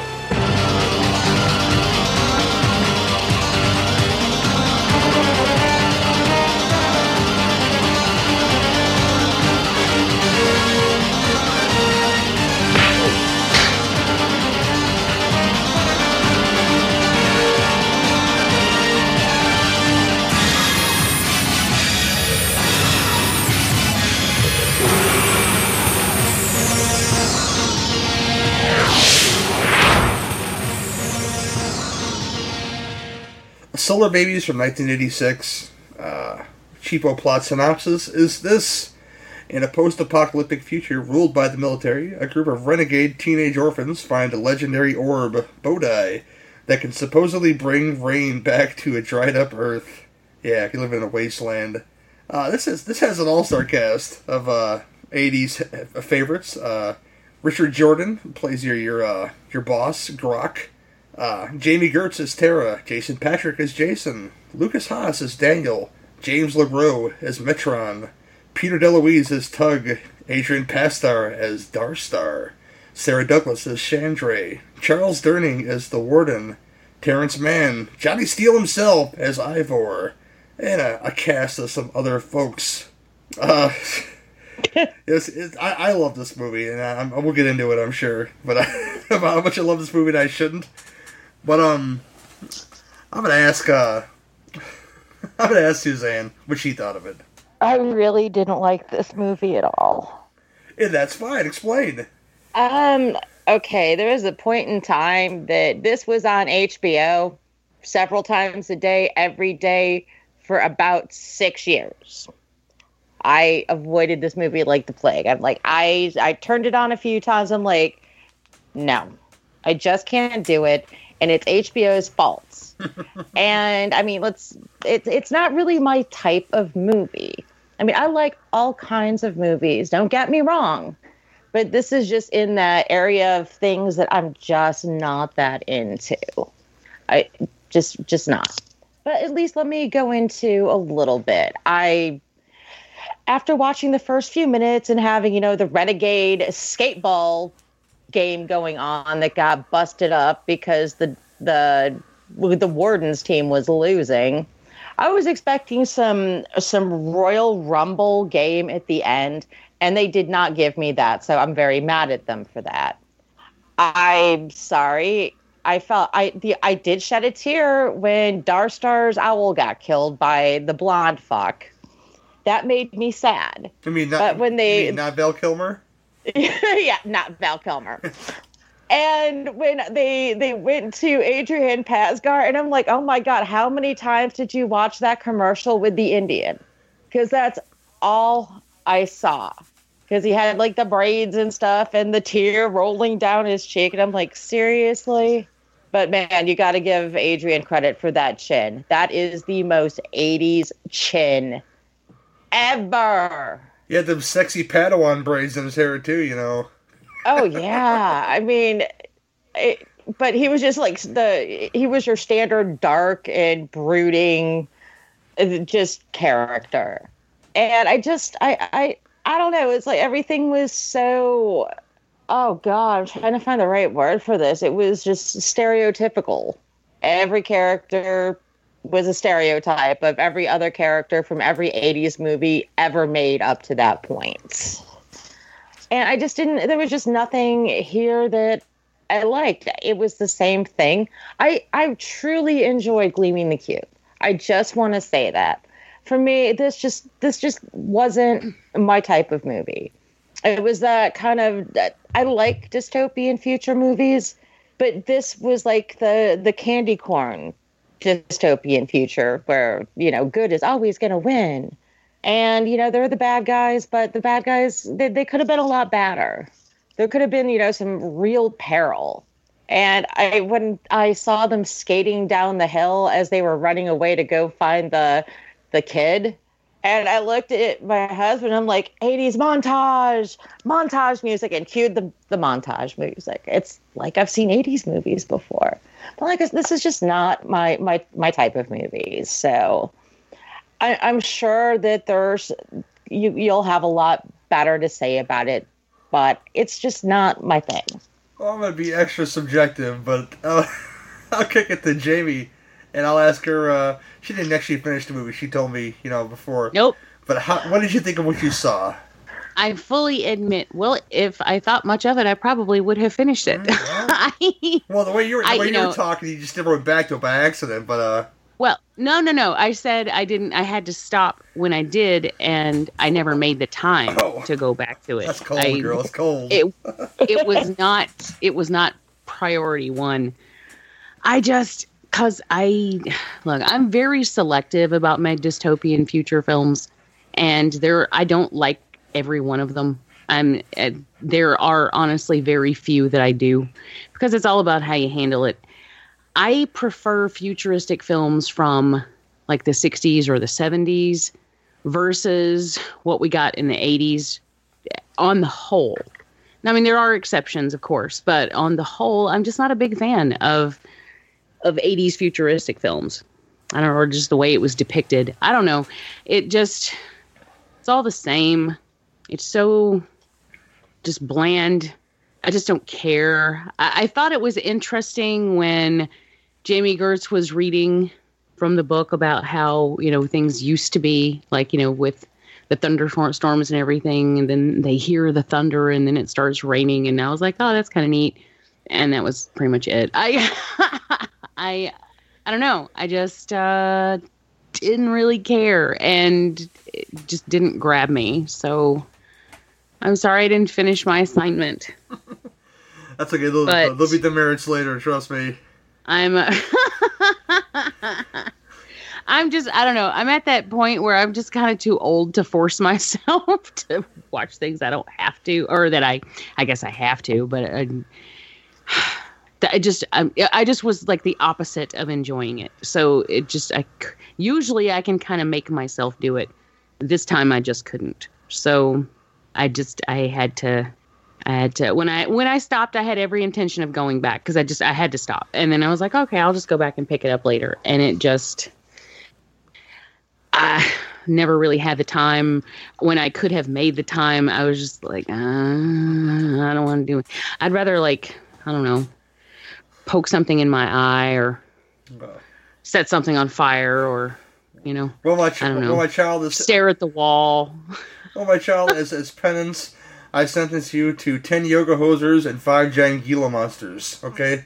Oh, yay, this is Gila Country Best. Beware. I love the giant Gila monster. I'm okay with that. Yes, indeed. What'd you think, Iris? Well, Solar Babies, I got to see this in the movie theater. And I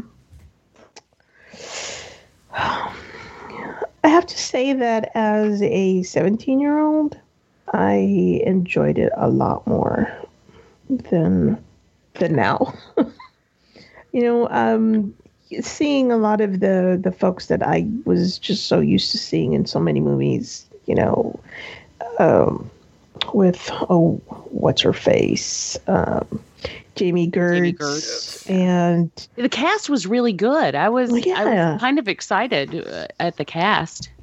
You know, Peter DeLuise and Sarah Douglas, Charles Durning, Richard Jordan. I mean, I saw these people constantly in a lot of the sci-fi movies that I watched, you know, in the theater all the time. But this one, revisiting it just didn't do it for me. I don't know. I guess maybe as a kid I enjoyed it because it was something that I kept watching. I mean, you know, Flash Gordon was out at the time, Blade Runner in the early 80s, and it's just something that I guess it was just the genre that everybody wanted to watch back then, but I don't know. It just didn't do anything for me this time. It was cute to see Lucas Haas as such a little itty bitty guy, and you know, him and his little skates. That was so cute. But besides that, it seems like it was like seeing it. You know,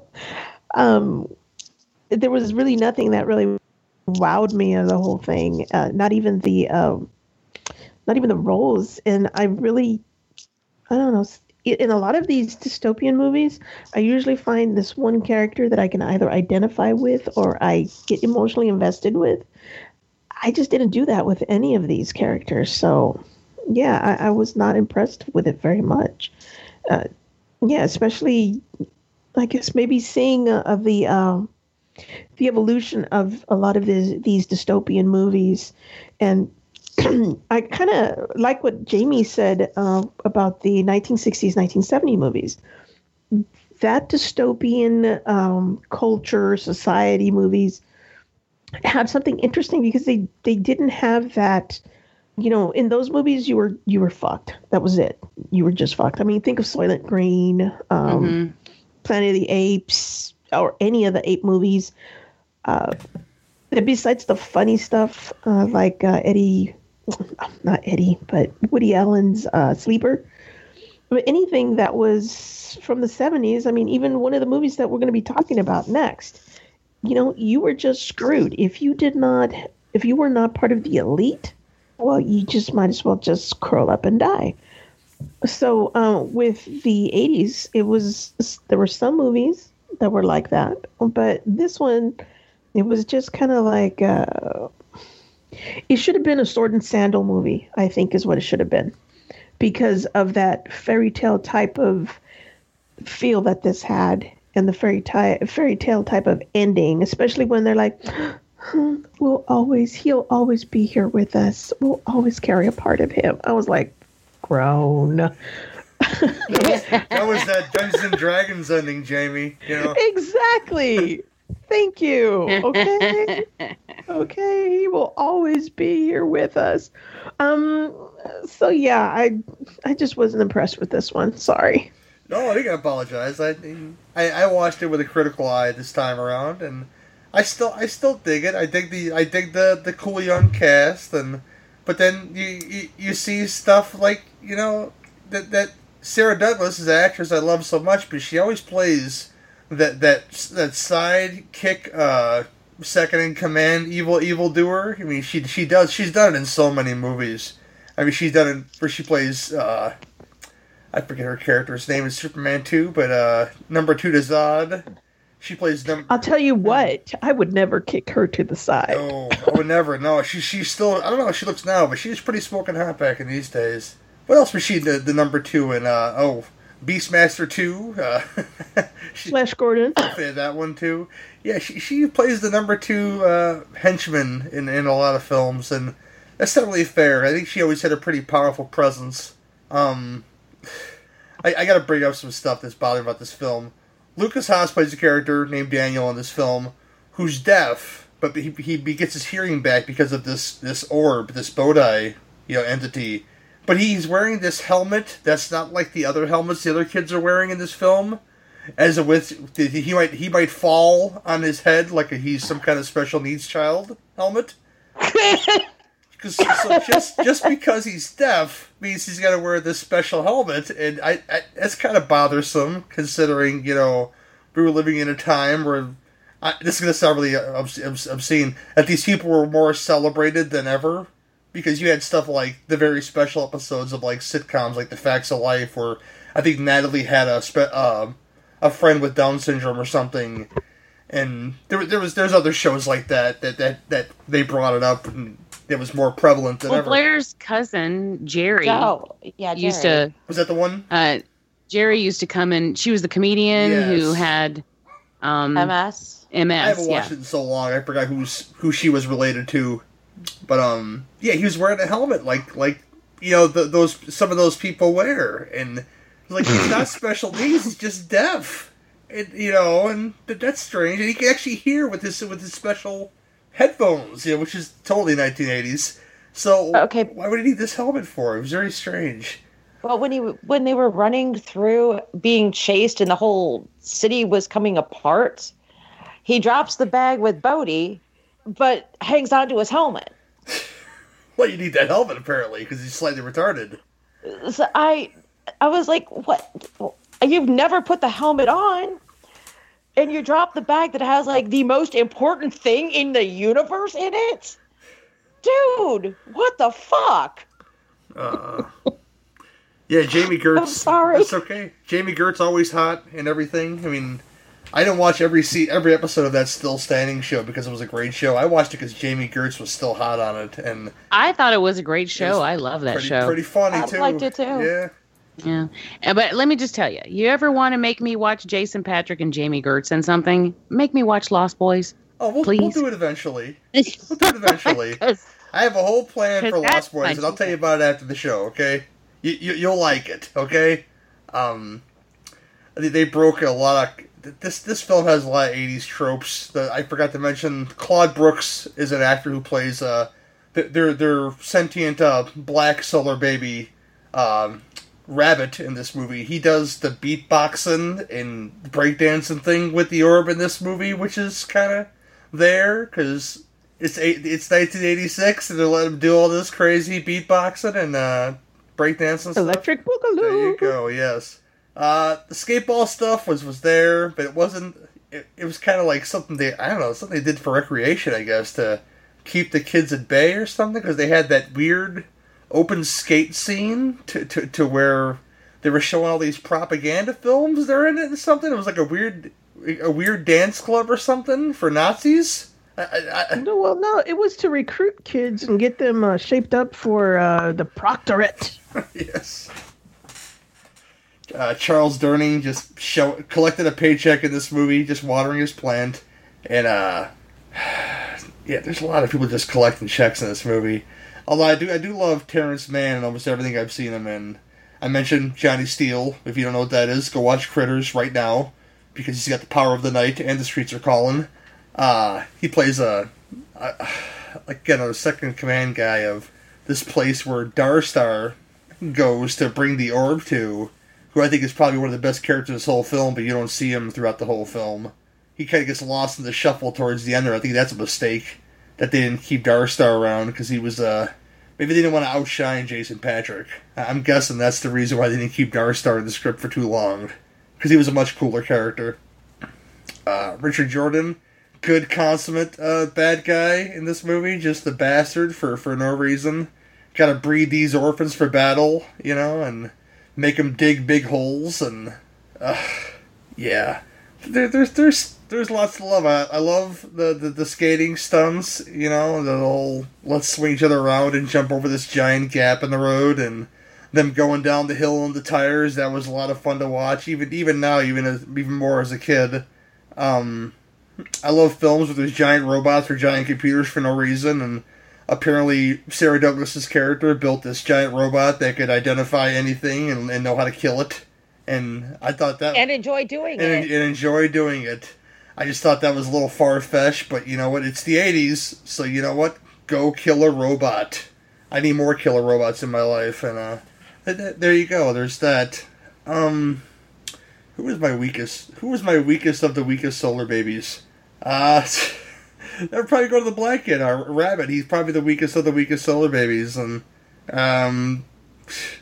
pervy bounty hunters just chasing the kids, and I'm pretty sure wanted to rape Jamie Gertz when she came skating by in her Arabian sash and stuff, spraying the water all over the place, because water gets these guys hot in more ways than one. All in all, I don't think it sucks. I think it fits. It's definitely your popcorn dystopia movie, as far as let's get a bunch of young kids in this movie and it'll sell, but apparently did not sell because Mel Brooks was the producer on this film, and if you look for the interview that he had with I think Splash Films, he just describes the hectic production schedule and their consummate need for more money, and I think it cost $25 million, but it made like $2 million at the box office.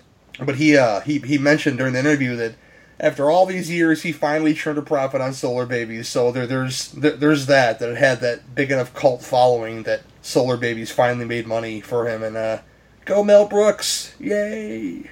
And that's my spiel. It's an 80s movie through and through with some drought and let's free the water. Cohagen, let the people have the air, that kind of deal, But they get the water going on, and dancing in the water to Smokey Robinson, which again, much like Robin Hood, Prince of Thieves, that Smokey Robinson song that they paid all that money for just plays throughout the entire film. And you either like it or you don't like it. I could do without it, but it works in the end of the movie where they're doing their freaking synchronized swimming in the water, just thinking about Bodhi and shit. I wonder if Smokey Robinson really regrets that song. I didn't even know until I was looking at the credits that it was Smokey Robinson. It didn't even sound like him. Well, that's like asking Meatloaf, did he ever regret that song that he made for Thrashing? Like, nope, it made me a lot of money. They paid me money to make a song, and I guess they'll work. Damn it! I guess they'll worse than Lionel Richie and Dancing on the Ceiling. Well, that was a big hit for him, but ain't that stupid. But here we are. That's it for me. I'm going to ask Suzanne anything else she'd like to say about it. What is her rating, 1 to 10? I mean, just in my final summary, I didn't care for any of the characters. From the very beginning, you knew everything was going to have a happy ending. It just totally played out that way. I'm just didn't care for it. So my rating for this, couple of actors in it. Sarah Douglas was fantastic. I love the robot that was programmed to enjoy giving pain. So that's adding another point. I'm at pretty much, I know this is going to sound really shitty, but it's like a 2.5. Okay, Iris. Well, like I said, it just didn't hold the same wow for me as it did when I was a kid, and watching it again was I don't want to say disappointing, but it just didn't do anything for me. So I'm gonna give it a 4. You guys still there? I'm here. Sorry, Jamie. Okay. Well, I don't really feel all that comfortable giving it a rating since I didn't put my time in. But as we were talking, I remembered my best friend wanted to go see this in the theater when it came out, and I was like, no. Like, I think she ended up going to see it with somebody else or even like her mom or something. But I was like, nah, I don't want to. And it looks like I think I made the right call, at least for my own taste. So I don't know if I can really give it a rating, though, because I didn't finish it. But based on what my enjoyment level of what I did, I'd say it's probably like a 2. Fair enough. I got to be subjective here and say that I still really like it. I don't love it. There's a lot of flaws in it. Again, special needs helmet. Not sure what the point of that was. It's a little strange. It's 6 out of 10 for me. It still holds that special place. Mostly Jamie Gertz, but it still holds that special place. Yeah, that's it for that one. And we're going to go into one. I saved the one I think that they're going to enjoy the most last. You see, I did the movie to end on a high note. Because that's what we do on this show sometimes. But yeah, we're going to discuss Rollerball right after this.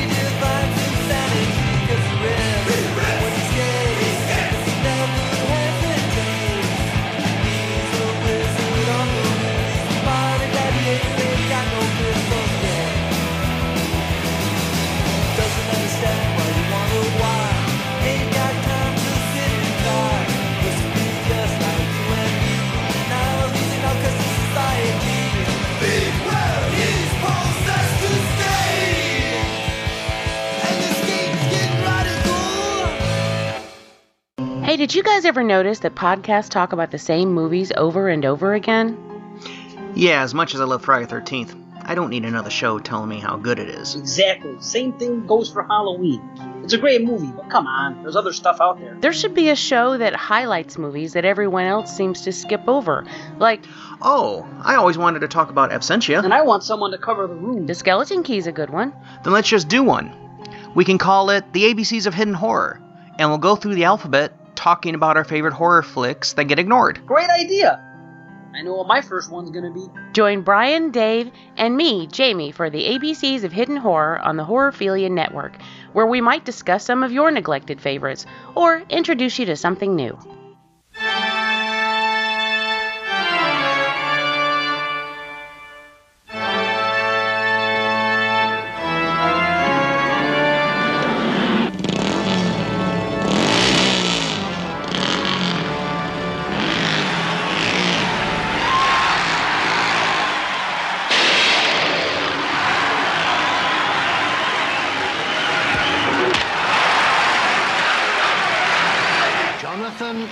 That's the name. History players come and go, but the champion plays on. You know how the game serves us. It has a definite social purpose. Nations are bankrupt, gone, No poverty, no sickness. Man has accomplished what he'd always craved. Corporate society was an inevitable destiny, a good life, a centuries-old dream. You better do as you're told, Jonathan, I have to say. Don't be here when I come back. You won't be back, Johnny boy. No player is greater than the game itself. It's not a game a man is supposed to grow strong in, Jonathan.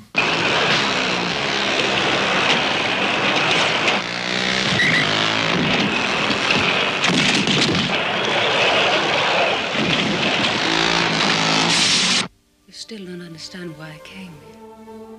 You're the only person I ever wanted. Wanted you on my side. That's all. The books you've ordered are classified and have been transcribed and summarized. Well, who summarized it? Zero, of course. He's the world's brain. Does it answer you? Oh, yes, it speaks. I'd like some information about corporate decisions, how they're made and who makes them. They're afraid of you, Jonathan. All the way to the top they are. The game was created to demonstrate the futility of individual efforts. Let the game do its work. Game! This wasn't meant to be a game!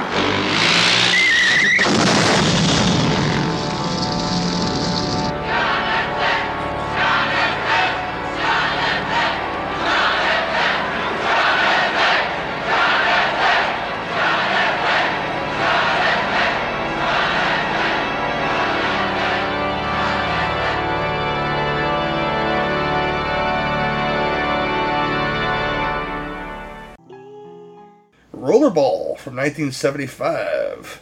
The plot synopsis is this. In a corporate-controlled future, an ultra-violent sport known as rollerball represents the world, and one of its powerful athletes is out to defy those who want him out of the game. And a whole lot more. But this stars, of course, James Caan, stupid, sexy James Caan, as Jonathan E. John Houseman as Bartholomew, your corporate sleazeball. Maud Adams as Ella. John Beck, my favorite character, Boon Pie. Love that guy. I weep every time, guys. I'm just letting you know later on in the review it's going to happen, maybe a little bit. Moses Gunn as Cletus. Love that character as well. Whew. Where's he at? Ralph Richardson plays, the librarian. That's pretty great. I love the librarian character because he has that freak out moment that I'll mention during my assessment of the film. There's some other folks in this film, but we're going to get right into this right now. And I'm going to ask Iris what she thought of Rollerball, or she thinks of Rollerball. Okay, Rollerball. This I got to see it in the drive-in when it was, I guess, it came out again or made its second round. And, oh my God, I loved this movie. Of course, watching it as a kid, it was great. I mean, it was just a lot of movement and gore and blood and James Caan. And what could you not love this movie? As I got older and the more and more rewatched it, I came to realize basically this movie is just Spartacus on skates. And when I had that epiphany, it just made this movie even more awesome. I just love the idea of how, here is this guy, Jonathan, and he is this great superstar, and then you start to see the game, and you see how violent and wicked this game is, and how it just turns into this gladiatorial ring, and it's just to the death by the end of this movie, and it just blows me away every time I watch this. And when watching it again, it just makes me love this movie more and more. I mean, there's not very many of these movies that are out there where every time I watch it, it just awes me even more. And I didn't think I could fall in love with this movie more than I had as a kid and as a teenager and an early adult. But coming back to it again, God, how I love this movie. The stunt work with the motorcycles is awesome, and the skating is great.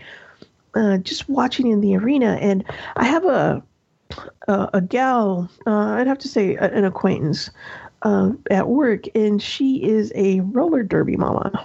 And we've seen a couple of her games, skating around. And she's just this tiny little thing, but damn, she's a tough little bitch. And then seeing this, and it's just so entertaining. You've got people like Houseman in this. Of course, James Caan.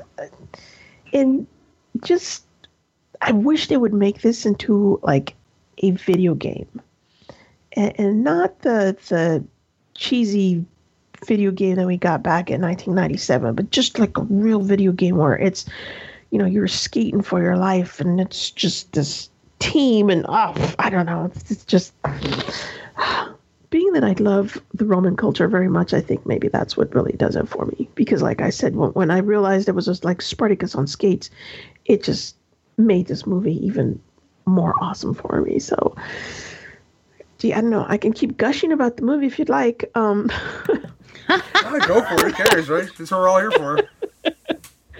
But it's just so neat to watch it. It's kind of like for me, knowing Soylent Green, it's kind of like this is in the Soylent Green world for me. And Jonathan is, he's part of that group of people that are looked up to, and he's being told, you need to retire. And he's like, why? And they take his family away, and all of a sudden they give him back his family to convince him that he does not want to keep on. You need to retire. And, a lot of people say, well, it's because of the reason why they wanted him to retire is because he was getting too big and the individuality. But what I think is that the people were starting to create a hero, and basically the corporate state cannot afford to have anybody become a hero, because the corporate state is what feeds you, what gives you food, basically what gives you life. It gives you a name. So if all of a sudden corporate has this individual that can be looked up to, and everybody goes, I want to be just like him instead of I want to be just like everybody else, you fuck up the system. So I think that is what why corporate wanted him gone. They want, you're getting too big for your britches, buddy. We don't like you anymore, so you need to retire. And he's like, no, fuck you, I'm not retiring. And just the ending just is so great, because first the crowd's totally into it, and then just as it starts getting just more cutthroat, a hush comes over the crowd at the very end. And instead of driving that ball into that guy's face, he silently goes over to the ring or to the hole, drops it in. And you get the boop. Does anybody wish he had tweaked his nose? Oh my God, that would be awesome. and it's over, and I think it's also kind of like, it shows that, it shows corporate, you're over, you're done, because, I did this. So everybody else is going to see that they can do this too. So yes, corporate is done. It's over for them. And they realize that because Houseman, like books, he takes off. He hauls ass. He hauls ass out of there. So yeah, this movie is just, I don't know, it's amazing to me. And I could probably sit and watch it again a million times. I don't know. But there you go. Okay, Suzanne. I truly love this movie. I can't even begin to tell you how often I watch it. And I even tracked down the short story last night. They're actually the book of short stories that this is in. Everything else sucks, but I just want to read The Rollerball Murders. That's all. But what I find incredibly satisfying and scary at the same time is how it's relative now. And corporations own the news. They pretty much are controlling what you see and hear. And this movie just is very, very blatant about the fact that individuality is looked down upon. They will take things away from you to bring you down and to kill your personality. You are part of a machine. You're a cog. And it just still, like I said, it's just still very, very relevant today, if not more so. And this was, like I said, 70s sexy James Caan. You just can't get enough of that. You really can, at least in my opinion. And well, you're not wrong. Oh, I know I'm not wrong. I mean, hell, one of my friends admitted that he man crushes on 70s James Caan. Sonny was always my favorite 70s James Caan. But Jonathan, very, very close. Yeah, I don't think I've ever known a man who hasn't at some point. Because, I mean, he's just a man's man. And they don't make man's men anymore. Most guys are just kind of wussies. Yeah. There's just, that just doesn't. Their skinny jeans and their gelled hair. Yeah, fuck that. James Caan related is the reason why we can't watch Brian's song with women. It's okay. That's all I'm saying. But I could go on for hours. I'm so happy that I found a copy of the book with the short story in it. I'm just not gonna. Iris said a lot. She covered a lot of things that I would have said. I love this movie. There. Sorry. Oh no. We all have. This is just one of those movies that I love, and I love a lot. JJ, tell us all about it, girl. Okay. Well, love it. I can't be a voice of dissent here because there just is no reason for it. There are so many things I do love about it. I love that this film takes place in 2018, which is, I mean, on one hand, you look around and you're like, well, not exactly. But then on the other hand, you look around and you're like, huh. And you're right, Suzanne, about corporations owning everything. I mean, no venue has like a real name anymore. Everything is like the Verizon something or other and the Coca-Cola something or other. And it's just, I mean, like recently there's this concert venue here and it's been Freedom Hill forever. Brian used to go to concerts there when he was a teenager. And recently, just like last week, we drove by it and he's like, what the fuck? And now it's like the Michigan Lottery amphitheater because the Michigan Lottery paid $900,000 to have their name put on it or something like that. I mean, it's just, it's so depressing. Huh? I can understand that because it was Comiskey where the White Sox play. Uh-huh. And now it's a guaranteed rate field. Oh my God. Well, yeah, God. I mean, I thought one of my friends almost threw up when they announced that. Yeah, when I was a teenager in Lakewood, South Atlanta, where I grew up, they opened up the Lakewood Amphitheater, and it was close enough to my house to where I could go outside. Like I slept outside one night, like in a sleeping bag, so I could hear the Who concert. Nice. Like I actually saw Stone Temple Pilots there. Did you really? Oh, yeah. Wow. So you were about 2 miles from where I grew up. Oh, wow. And then later on, it was the Coca-Cola Lakewood Amphitheater, but that's not how it started. It started out as just the Lakewood Amphitheater, but everything becomes corporate at some point. And between like Verizon and Google and Coca-Cola, they're going to own everything in a matter of time. And Disney, they're going to own everything in a matter of time, including each other. And it's just also, I think it's interesting that we're talking about this film on the very day that this whole controversy broke about the news. Where did you see the whole? I forget. Was it not the Spring Hill group? I forget the name of the group. Oh, there you go. Did you see the montage that was put together of all the different local news stations and them like doing the exact same force read?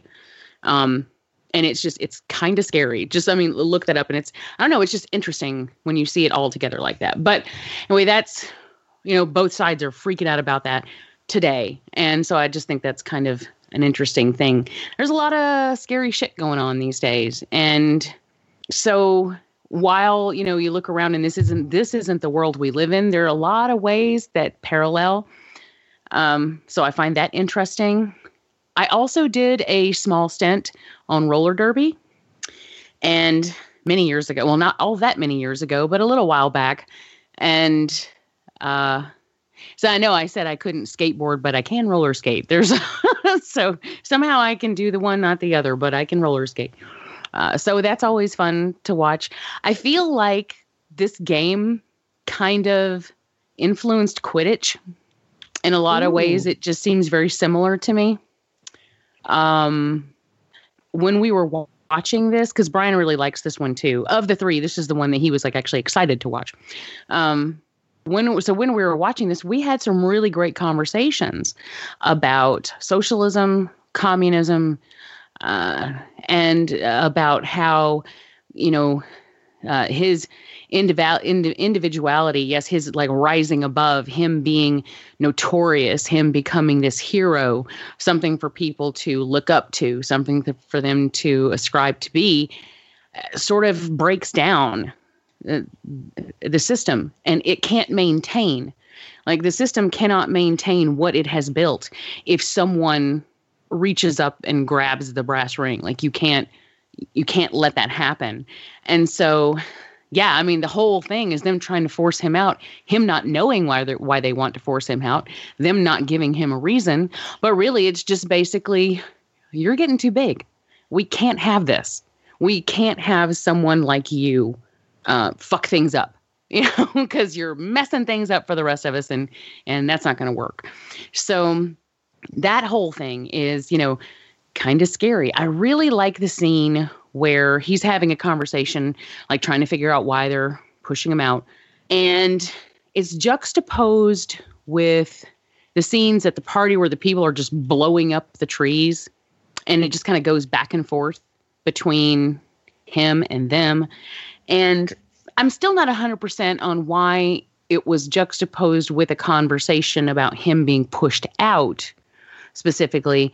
I do because I feel like, and Brian and I were talking about that, and I his take on that was that, you're just basically this whole thing is leading up to the leading up to rollerball no longer having any rules, no longer having any time limit, which I don't really know how that would even work. It's on a game that's based on time.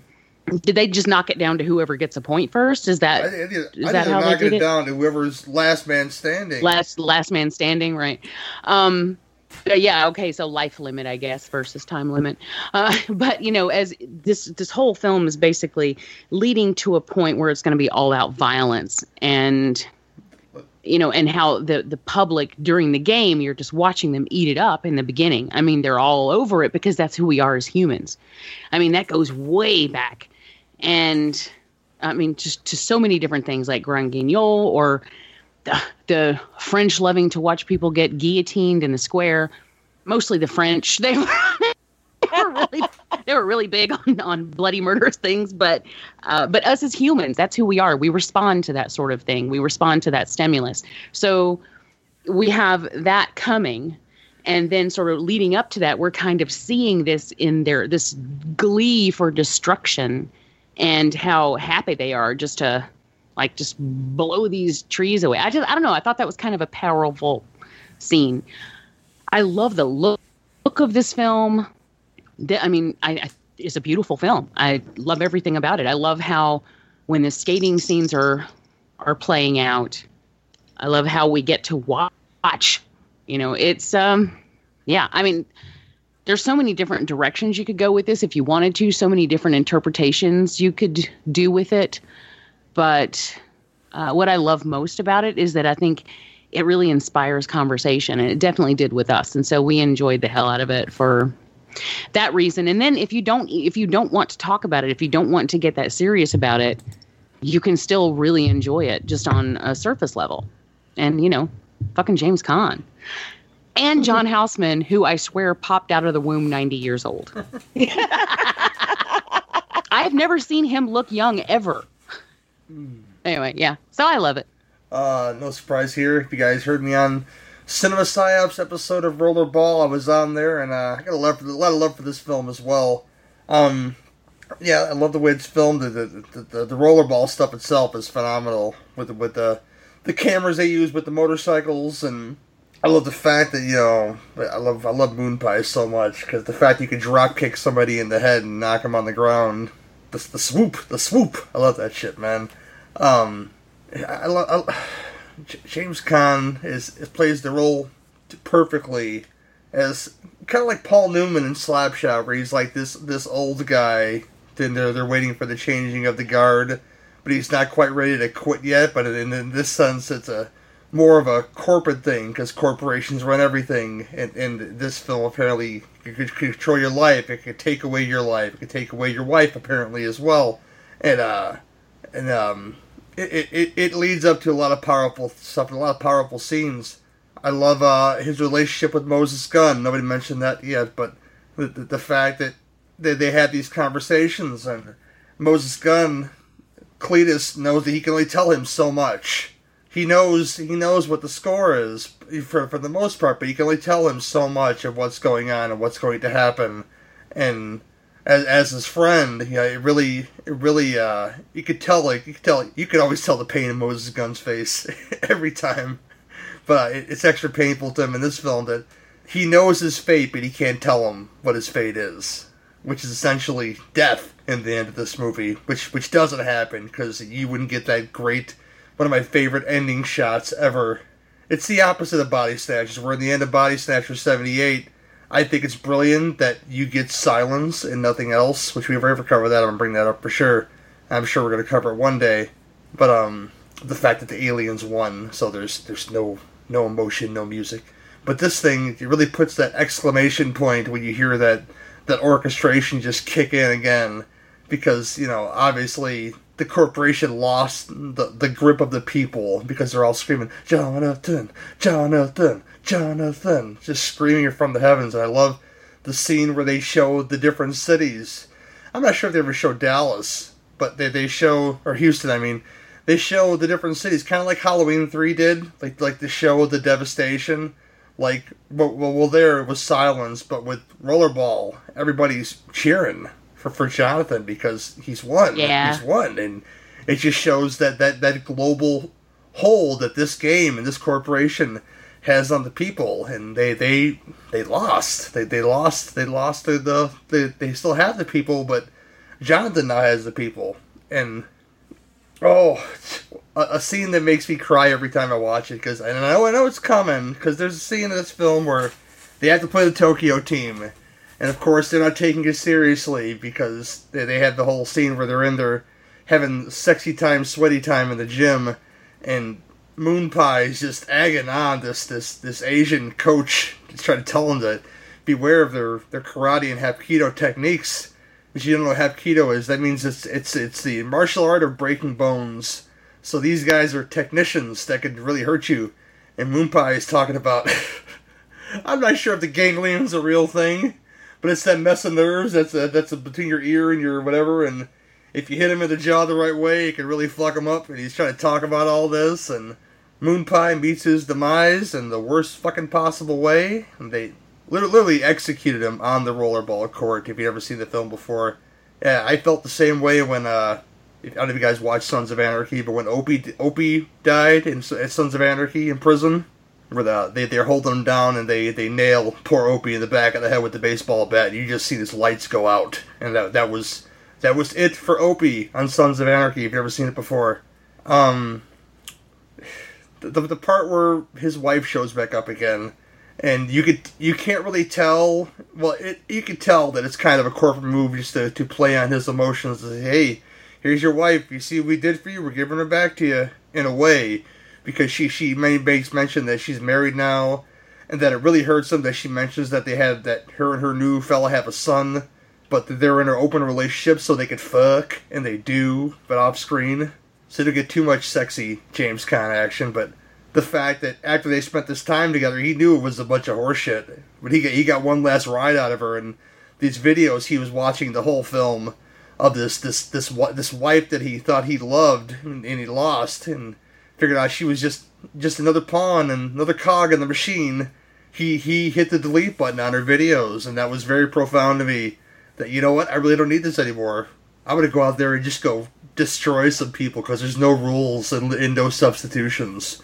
Just destroy on the rollerball court. You get that devastation in that last rollerball game, to where there's just fire and bodies all over the court, and him and one of the other guys on the team who's on the motorcycle is the last one.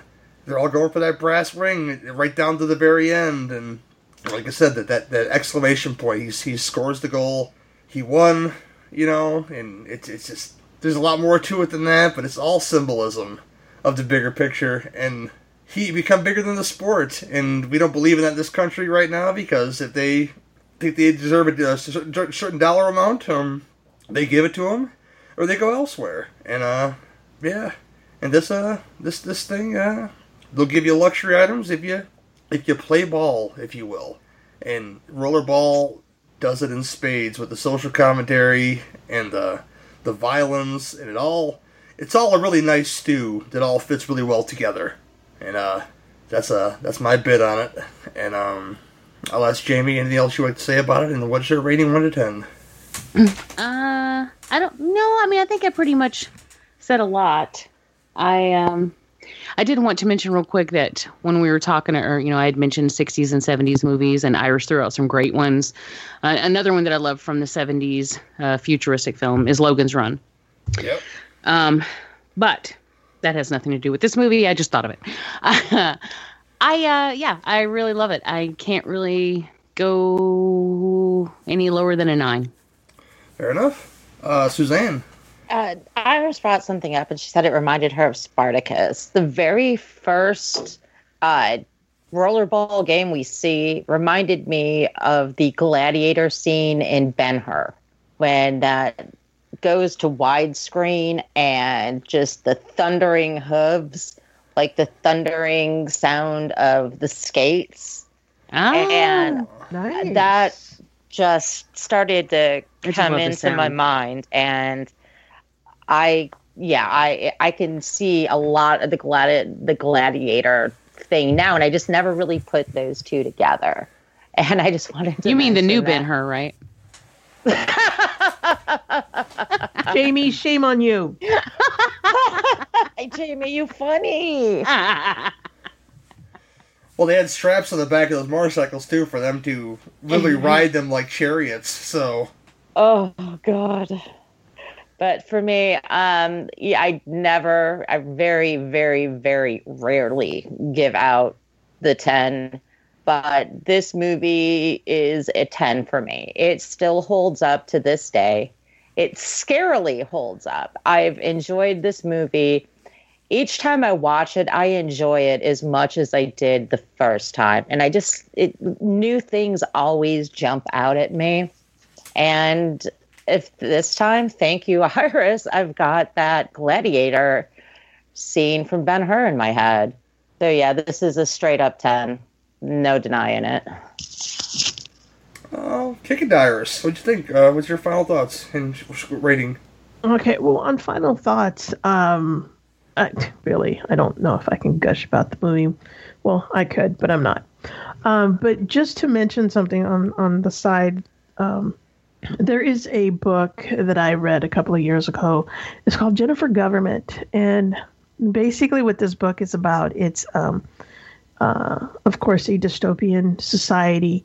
But in this society, it's all about corporate America. Not just corporate America, but just corporate, period. And instead of having last names, your last name is now tied to whatever job you do. Like I work for Providence, so I would be Iris Providence. Jamie, you would be Jamie and whatever the restaurant is that you work for. And basically, Steakhouse. That's not very glamorous.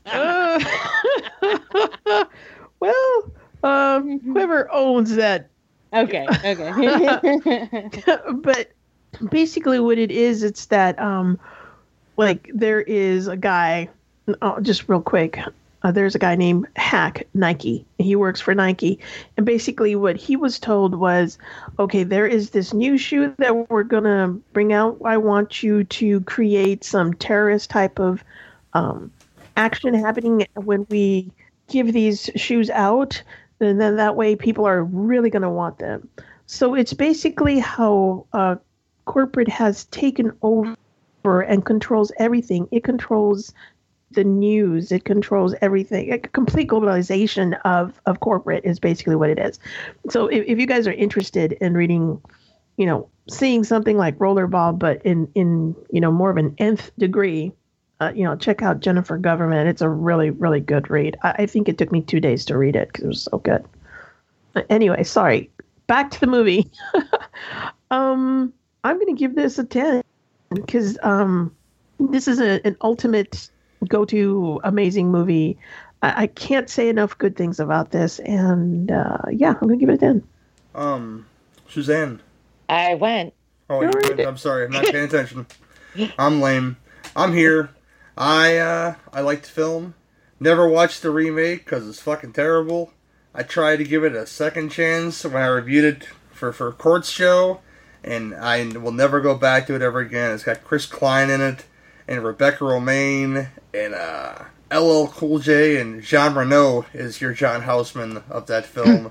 Oh, wow. And it's just, yeah, I didn't even know that was a thing. When we went looking for this movie to watch it, I almost clicked on that one, and Brian goes, whoa, what are you doing? What are you doing?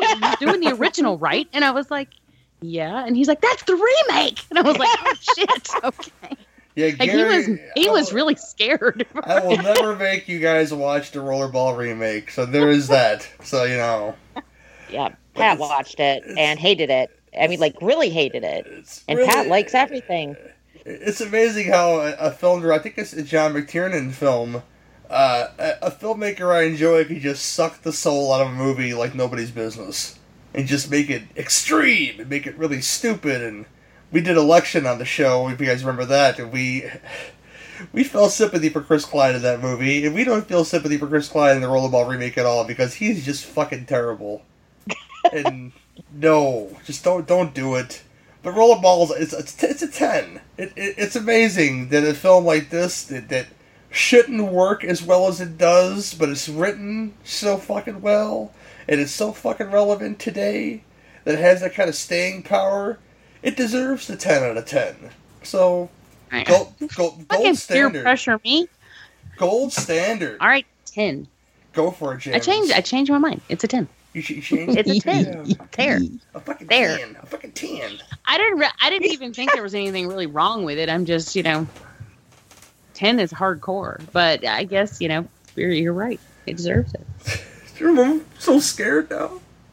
We'll be right back, though, to close out the show and stuff. See you guys soon. Clytus, I'm bored. What plaything can you offer me today?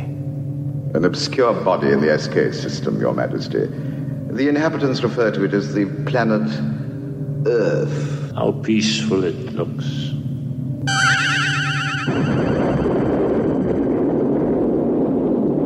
Most effective, Your Majesty. Will you destroy this Earth? Destroy it utterly. Send Rick and Danny in Wool Rocket Ajax. So, just destroy it? That's what Ming said. Don't you ever listen? Well, there's no arguing with Ming. Hail Ming. Wait! You see those transmissions on the Visua screen? Crow? Nightmare on Elm Street? Chud 2? Black Belt Jones? Nightbreed? What's a critter? Oh, I've seen those things. Flash? I guess we could wait a while before the destruction. Yeah, and watch the movies. And talk about them. The Hail Ming Power Hour. Disobedience to Ming. For now. You can find us at Legion Podcasts. You can find us on Facebook. iTunes. We're on Twitter. We're on Instagram. At You know what?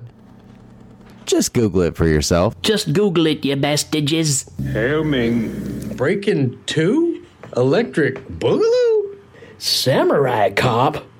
Army of Darkness? Flashdance?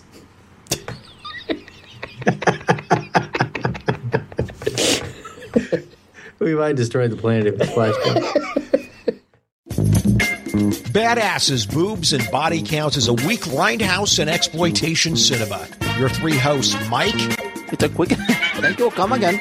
Not racist at all. Mark.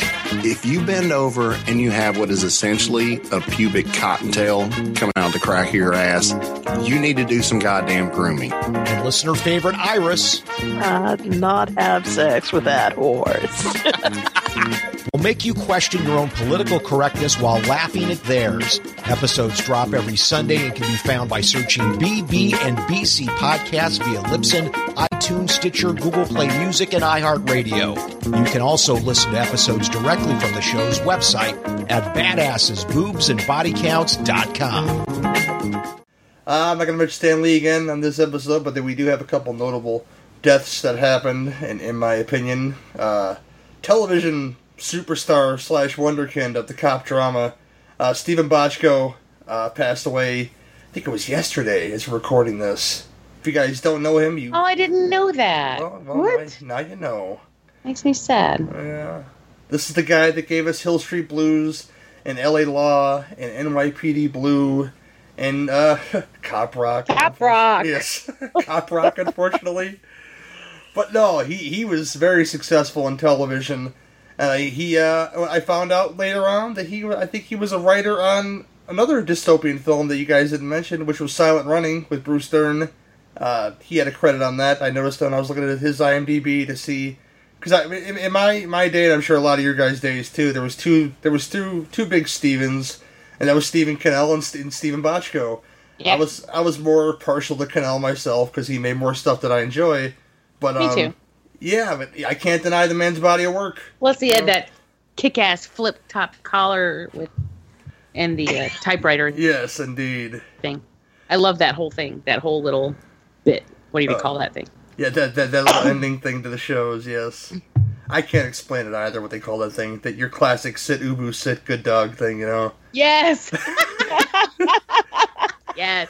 Or grr arg. Yes. If you're a Joss Whedon fan. I am a fan of Joss Whedon's television shows, not so much his movies. But yeah, he was a monster in television. He made tons of successful stuff that a lot of people still enjoy. People still think that Hill Street Blues, I've never watched it. It was a little bit before my watching time. It came out when I was alive, but I didn't watch a lot of it because I was like 4 and I wasn't watching Hill Street Blues.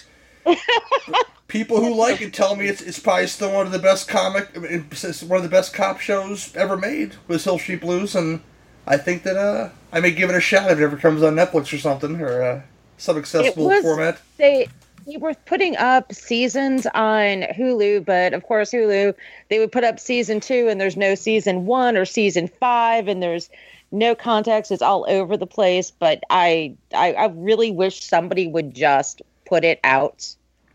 I think it's on DVD somewhere, but yeah, maybe I'll luck out at the pawn shop one day and get all the seasons for dirt cheap. That'd be lovely. Still, whenever I wait on a cop at work, I always tell them, "Let's be careful out there," before they leave. And the older ones always give me like that knowing giggle. You know, they're like, "Yeah." Younger ones, they don't have any idea what I'm talking about. So sad. And of course, we're always political sometimes on this show. Sometimes. But she was a giant in this aspect. Winnie Mandela passed away at 81, I think today, and she of course is the wife of Nelson Mandela, who she worked with him to get that apartheid stuff knocked out, which is a nasty thing to talk about, but she was a huge part of that, and a huge in the politics like that, and again, one of those things that I was really young, I didn't pay a ton of attention to, but I read about it later, and there's not too many female political figures to speak of like this. When you lose one like this, it's a pretty big deal. And apartheid was no good, if I remember correctly, as a child. I didn't know. I read about it later, but I didn't know exactly what apartheid was when anti-apartheid was a thing. But yeah, big loss to that community, to the African American community and everybody's community, because she was a big deal. Humanitarians are very important people. I don't know why we don't give a fuck about. I don't know why we give so much of a fuck about the royal family now. But when Princess Di was a thing, she was a traveling, helping people, and that was a reason to care about her. But do you really care who Prince Harry's fucking this week? I don't think you do. But people eat that shit up, and I don't get it. But Winnie Mandela, yeah, we salute you. I believe we all do. So let's go for that. But we've reached the pinnacle, the end of our show. I'm going to ask Iris to push her stuff. All right. So, me. Let's see. With Theme Warriors, we're going to be getting together hopefully this weekend. And we are going to be basically talking about turning into creatures, but not werewolves. We've got, I believe... Somebody pick Extro? Love that movie. What? Somebody pick Extro? No. We got Guyver. We've got the Island of Dr. Moreau. We've got, and I think Mulberry Street. Yeah. Wait. I know. I love that movie. And another one I watched in the movie theater. Oh my God, I am so old. And then let's see. For BB&BC, we just finished up, of course, Weasels Rip My Flesh. And then we have Aliens on Earth. And that is basically an Italian, alien rock that's going to kill you. All you have to do is really move, but it's a rock and it's going to kill you. If you want to watch a good Italian film like that, go watch Contamination. But we did Alien that recently. But yeah, and you can find me on bbnbcpodcast.com. And let's see, Theme Warriors is on horrorphilia.com, so look us up there. Cool. Jamie. Yes. Well, of course, I am now a permanent member of the Married with Children podcast. Those episodes drop every Wednesday, so we have a new one coming out. And we have just recorded a new episode of ABCs of Hidden Horror that is not Attack of the Colossal Collection. Hey. And that's going to be coming out this week, so I'm very excited about that. Not that I don't like those. I'm just excited you're doing one that's not Colossal. Oh, no, I know. I'm excited to get back to something different, just because I've been enjoying doing the Colossal Collection shows for sure, but this was super fun. And I gotta say, congratulations to Dave Z. Got full custody of Frankie Z. Yes, he did. I'm so happy for him. Very excited for you, buddy. Happy too. That's really the only good way. That's the best outcome for everyone involved. So good for him. We are recording a new Devour tomorrow night. Yeah. And I'm very excited about that. It's going to be our first episode with Vanessa and no Dave. Also, I'm doing a guest spot on Short Bus on Wednesday. So yeah, I'm very excited about that. Johnny spilled the beans about that one. I'll announce something later maybe about that. Oh, did he really? Yeah, yes. I'm making them watch The Creeping Terror. There you go. Nice. So that should be a really fun show. And I think that might be it. If I'm forgetting something, I hope not, because I don't know where I would put it. This week was jam-packed. Fair enough. Suzanne? I should have a new episode of the NFW dropping tomorrow or Wednesday. I believe it's going to be Fear No Evil. I could be wrong. And that's it. Fair enough. Me, myself, this show and the two Drink Venom commentaries, I'm going to start releasing both these shows very soon. I have one in the can and one I got to edit still of this one you listen to right now. And I think like 5 two drinks to edit and put out. So you might see a good marathon of those coming out all at once, including War of the Gargantuans. But there's a good handful that I forget. She's in there. There's some good stuff in there, trust me, that creates some good conversation. But the War of the Gargantuas one has Jerry Herring and Don and Ellie on it from Kill the Cast, and Don from the Horror Mafia, who's coming on. The whole Horror Mafia crew is coming on this show for a guest spot in a couple of weeks to do Rolling Vengeance and the Wraith in our Hellbent for Octane episode. So that's going to be a full-on crossover happening. And I mentioned to Jamie that I was talking to Johnny, because Johnny likes to talk to people, and it's always good to keep Johnny on a positive note. Johnny Krug, at least, and I'm pretty sure Ricky's down too, is going to come on with us sometime next month to do Transylvania 65,000 and Transylvania Twist, the Jim Wynorski movie. And that should be fun with those guys hamming it up with those good spoofy movies. What else? I'm working on so much. There's so much great stuff in the pike that I haven't announced that we're doing, but look for that schedule that I post in the group whenever that pops up, and if you guys would like to be on something. I think we got some pretty good shows coming up. Not just this month, but next month as well. I gotta send Mike White that list, and Mike White is gonna join us for something for the projection booth, and yeah, good times. It's good. It's good. I'm feeling good where we're at, and I haven't felt this good in a long time. That we're on a schedule now, and that now that this goofy holidays are over, and I'm still in a new place, I can get these shows out to you guys fast and furious, like Reggie delivering the ice cream. goddammit. But yeah, that's where I'm at, and it's been a good time on this show. And we'll see you guys. We're Tony Hawk delivering that pizza. We're Tony Hawk delivering that goddamn pizza, man. I forget what we're doing next. I want to say, and I'm not going to say it. I'll announce it in the group. Basically, I'm pretty sure I know what it is. But please don't let it suck. Oh, it may, but it may not. There's always a chance. I love your honesty. Well, there's always a chance. By the way, Villanova just won. Oh, Villanova. Yeah, I saw that. National champions, yes, guys. Yeah, that's it for this one. And always remember, here at the Sin Beef Podcast, if you got beef, we've got the grinder. See you guys next time. So what are we doing next week? Well, I didn't want to say for sure on the record.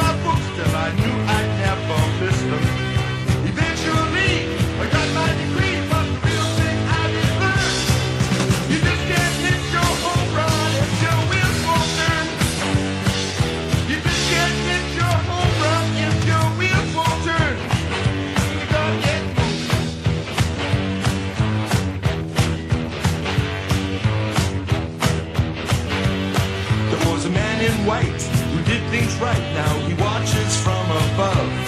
He said, here is the way that I want you to pray, the way to live and love.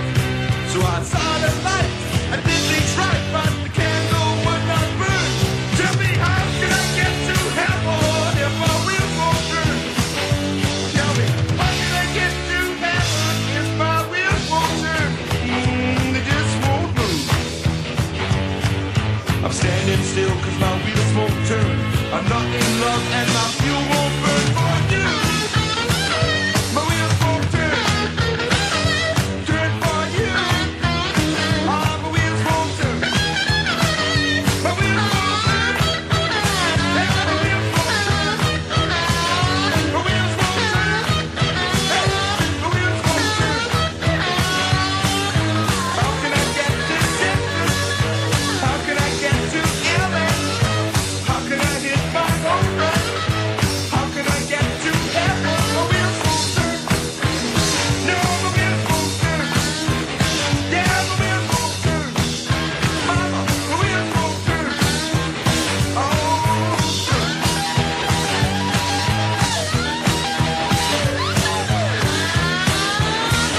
My wheels won't turn.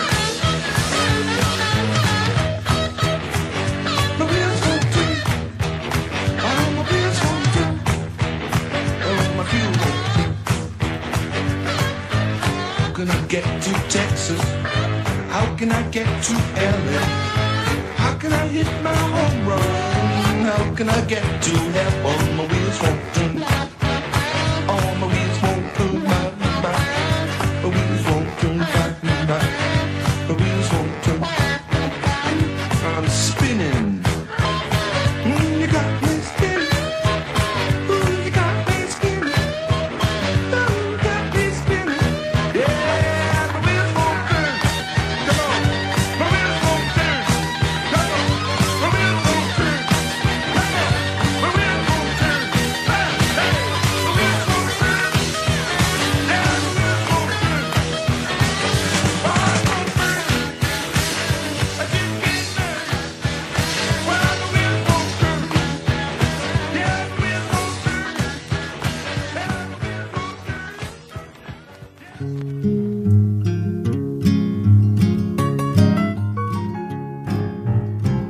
I rode my bicycle past your window last night.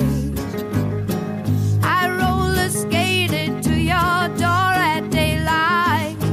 It almost seems like you're avoiding me. I'm okay alone, but you got something I need. Well, I got a brand new pair of roller skates. You got a brand new key. I think that we should get together and try them out, you see. I've been looking around a while. You got something for me. Oh, I got a brand new pair of roller skates. You got a brand new key. I ride my bike, I roller skate.